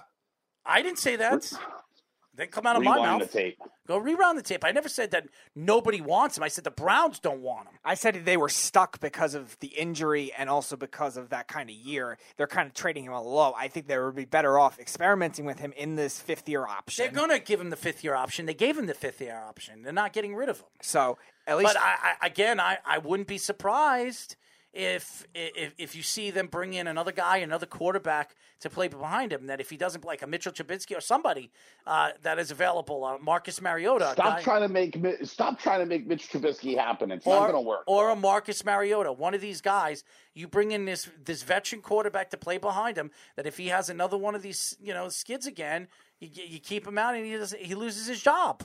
And that's what I think is going to happen. But the problem is all of those guys that you're naming can probably all find starting jobs somewhere because, I mean, let's just look at it, right? Just objectively. The Broncos' job is open, right? Right. They're not going to go with Locke. They're not going to go with Bridgewater, right? Yep. So the Steelers' job is open. Mason Rudolph probably isn't the answer there, right? Nope. Houston may be open, right? Like maybe. Who knows? Maybe they like Davis Mills. Maybe they're still going to keep Deshaun Watson somehow. Maybe they convince him to stay. The Buccaneers' job is open, right? Brady's probably not coming back. Okay, so you're going to tell me Marcus Mariota is going to want to go to Cleveland to back up Baker Mayfield when he could go to a place where the job is open and just start? That seems ridiculous. John also says Panthers is open. Panthers is open. There you go, right? Like, so Panthers' job is open. And a past comment in reference to Odell, just like I don't Antonio know if the Panthers' Brown. job is open, and the reason why they brought in, obviously, what's his name again? Ben McAdoo. And the reason why they brought in Ben McAdoo is to help the growth of Sam Darnold. They give up a 2 1/4 for him. I can't see them just giving up on Sam Darnold like that. Buddy, the only thing, they're going to give up on Sam Darnold unless you have a bag of magical pixie dust that you can sprinkle on him. He's going to suck. They went with a dude who couldn't throw over him. They went with Cam Newton. Why? Because he stinks. We just need to face facts. Sam Darnold stinks. Call Matty Caps. Tell him to burn that jersey. Sam Darnold stinks. Yes, Matty Caps had a ticket to his Hall of Fame ceremony the day he was drafted. Yeah, everybody did. Everybody. Oh, he's so young. He's going to be so good. How about he blows? John also says, Odell, just like AB, how many teams has he been on? Rumor now is he might join the Ravens. Well, his cousin's there, so that makes sense. And they are going to give up on him and Matt Rule at the same time. Antonio Brown will never play in the NFL again. Take that, and you could take that to the bank. He will. I don't know, man. People are always willing to give a guy, chances when you have talent. And the bottom line is AB can still catch passes. He can. I'm telling you right now, after what we've seen and what he did on the field at MetLife Stadium, I cannot see an organization giving him another chance. All it's going to take is someone to vouch for him.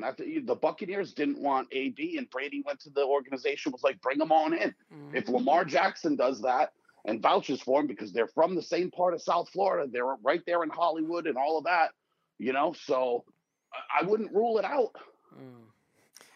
You wouldn't rule out Josh McDaniels recruiting him to the Raiders either, knowing the way the Raiders act. No, it's Vegas. He would fit in perfect with the Raiders. Are you kidding me? Oh, God. Isn't that the Raiders' MO? They love troubled wide receivers. Mm-hmm. He was already there, so he pretty much walked out on a big contract. But I don't think the Raiders will do it because of how the whole thing ended with them originally. Yeah. I don't think they'd bring him back in. But, I mean, the Ravens is a possibility. The Ravens is a real pod. You don't think he'd want to go back to the AFC North and torture? That was weird because I actually thought that's where he was going to go after the whole Steelers saga. I thought once the Raiders cut him, like, oh, he's going to go play with the Ravens. He was going to want to stick it to the Steelers. He's going to want to go play with Marquise, Hollywood Brown. He's going to want to go off and get his revenge on the Steelers. And look, I don't like the Ravens for a lot of reasons for things they did to the Patriots that were just unjust, which is ridiculous. But, you got to give credit where credit is due. And they're an organization that doesn't have a lot of problems in the locker room. They're a really stable organization. John Harbaugh does a pretty good job there, right? Maybe they can keep him under wraps and keep the crazy from coming out, We will see. Jeff, thank you for calling, man. All right, man. Thank you. Jeff? All right. What were you going to say before you left? No, nothing. I'm enjoying the show this week. I'm sure you are. I was just saying earlier, you're throwing a parade with Tyler not here. Yeah, I mean, where is he? Is it a Klan rally? No, but I will say this with Tyler: if he's not here next week, if he jumps ship on any of the shows next week, he is gone. He's not staying here. I said it, and I'll say it again. If he is not here for both shows next week, I am absolutely kicking him off the show. Maybe he's having the hair surgery. I doubt that's going to happen. Maybe he's having that Urlacher, the surgery. Ginobili surgery. You never know. Did Urlacher have surgery on his head? Yes. Are you kidding? I didn't see it. Dude, please God, pull up a picture of him right now. Please God.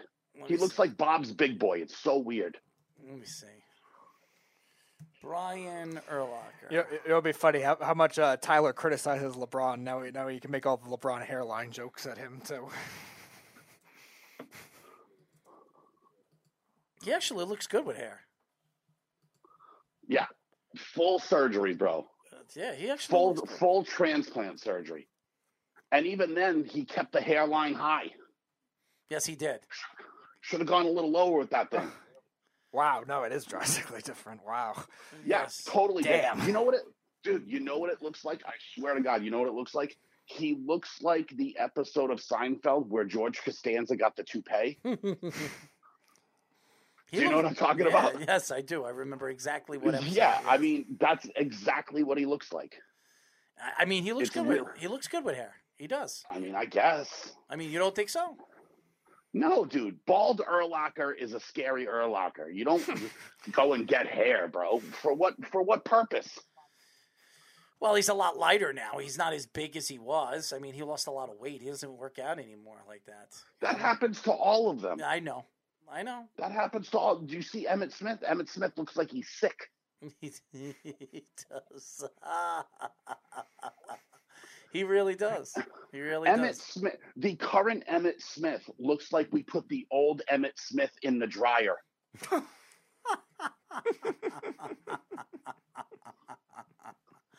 Oh, man. Right? Like we just shrunk him. You know? Well, there's a bunch of... Dude, you want the craziest post-football transformation you'll ever see in your life? What is it? Dude, Joe Thomas. Go look at Joe Thomas. I know. We see him on NFL Network all the time. He looks great. Definitely. I mean, no. He certainly looks great. He's like working out and he's got like abs now and stuff like that. That's not like offensive line Joe Thomas. No. And usually those are the offensive and defensive linemen are the only ones that usually like lose that much weight after their post playing career. Usually a lot of the ex players are gaining weight a lot of the time too.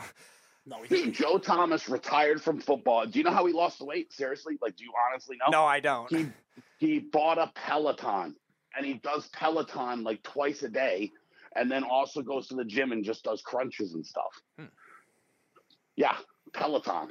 What an ad for Peloton. They should pay that dude. I'm surprised he's not in a commercial at this rate. Yeah, I mean, he looks amazing. You know, he looks like, he's fit now, right? He's not overweight. He's got a six-pack. He looks great. Dude, Emmitt Smith, whoo, he looks like he's dying. Maybe you got a stash of the left. Maybe you got a stash of the whatever was in Nate Newton's trunk. I don't think that's it. That stuff kind of makes you tend to want to eat a little more. Yeah, that's fair. You know what I'm saying? Like Emmitt, but he looks great, man. Urlacher looks weird. I like bald Urlacher, not hair Urlacher. Okay. I think he looks good. I do. Maybe I don't like it just because I don't think it looks like Brian Urlacher. No, it doesn't look like Brian Urlacher, but I think he looks like a shitty accountant. The shitty accountant. You know what he kind of looks like? He looks like all those memes they used to make of Peyton Manning when he was like being investigated for the HGH and all that. Brian Urlacher looks kind of like him with the bigger head.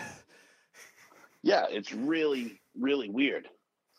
It's really strange, but did you see the photographer at the Super Bowl parade? Did you see that? No, I didn't see that. What happened? Dude, she fell off the stage and broke her back.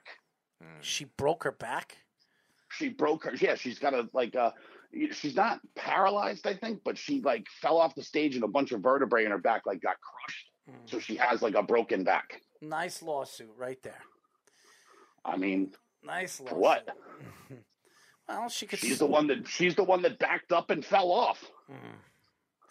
Yeah, well, what are you gonna do? That's why they have insurances and that's why they have policies. People. No, they're not doing any of that though. Matt Stafford and the team told her that they were going to pay all of her medical bills and then give her some extra money. And then there's a GoFundMe that has $40,000 in it too.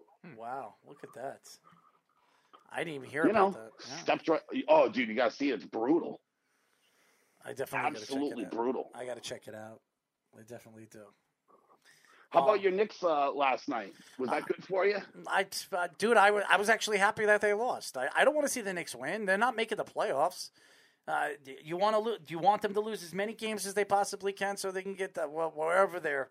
Well, it doesn't really matter because with the lottery, but I don't want the Knicks to win, because they're not making the playoffs anyways. They're done, and they got to figure out what this team is next year. So, all right, so that brings an interesting question, right? So where do you because you're saying it to me right now, okay?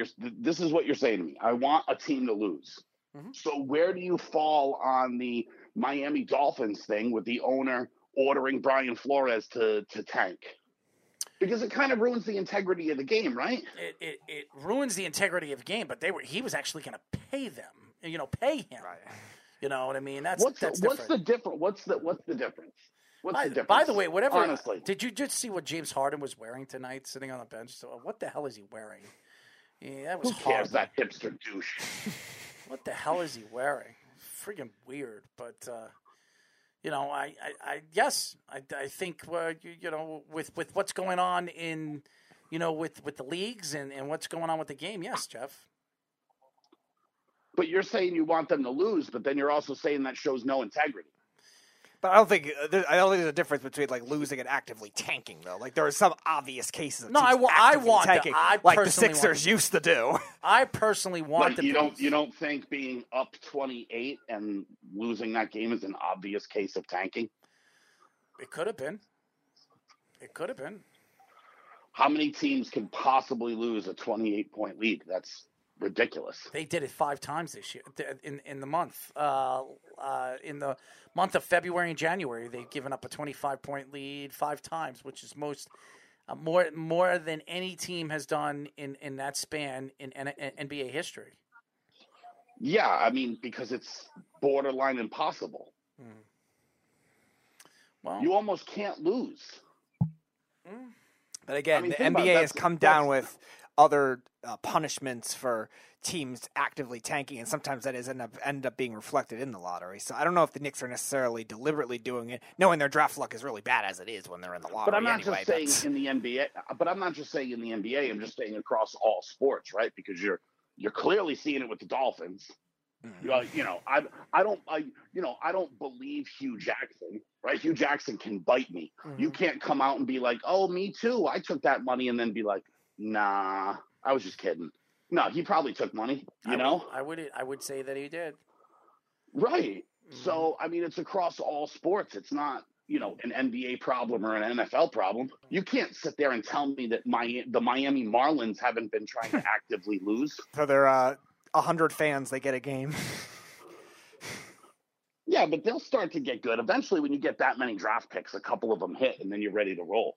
They have some good young pitchers, but they just need a lot of offense.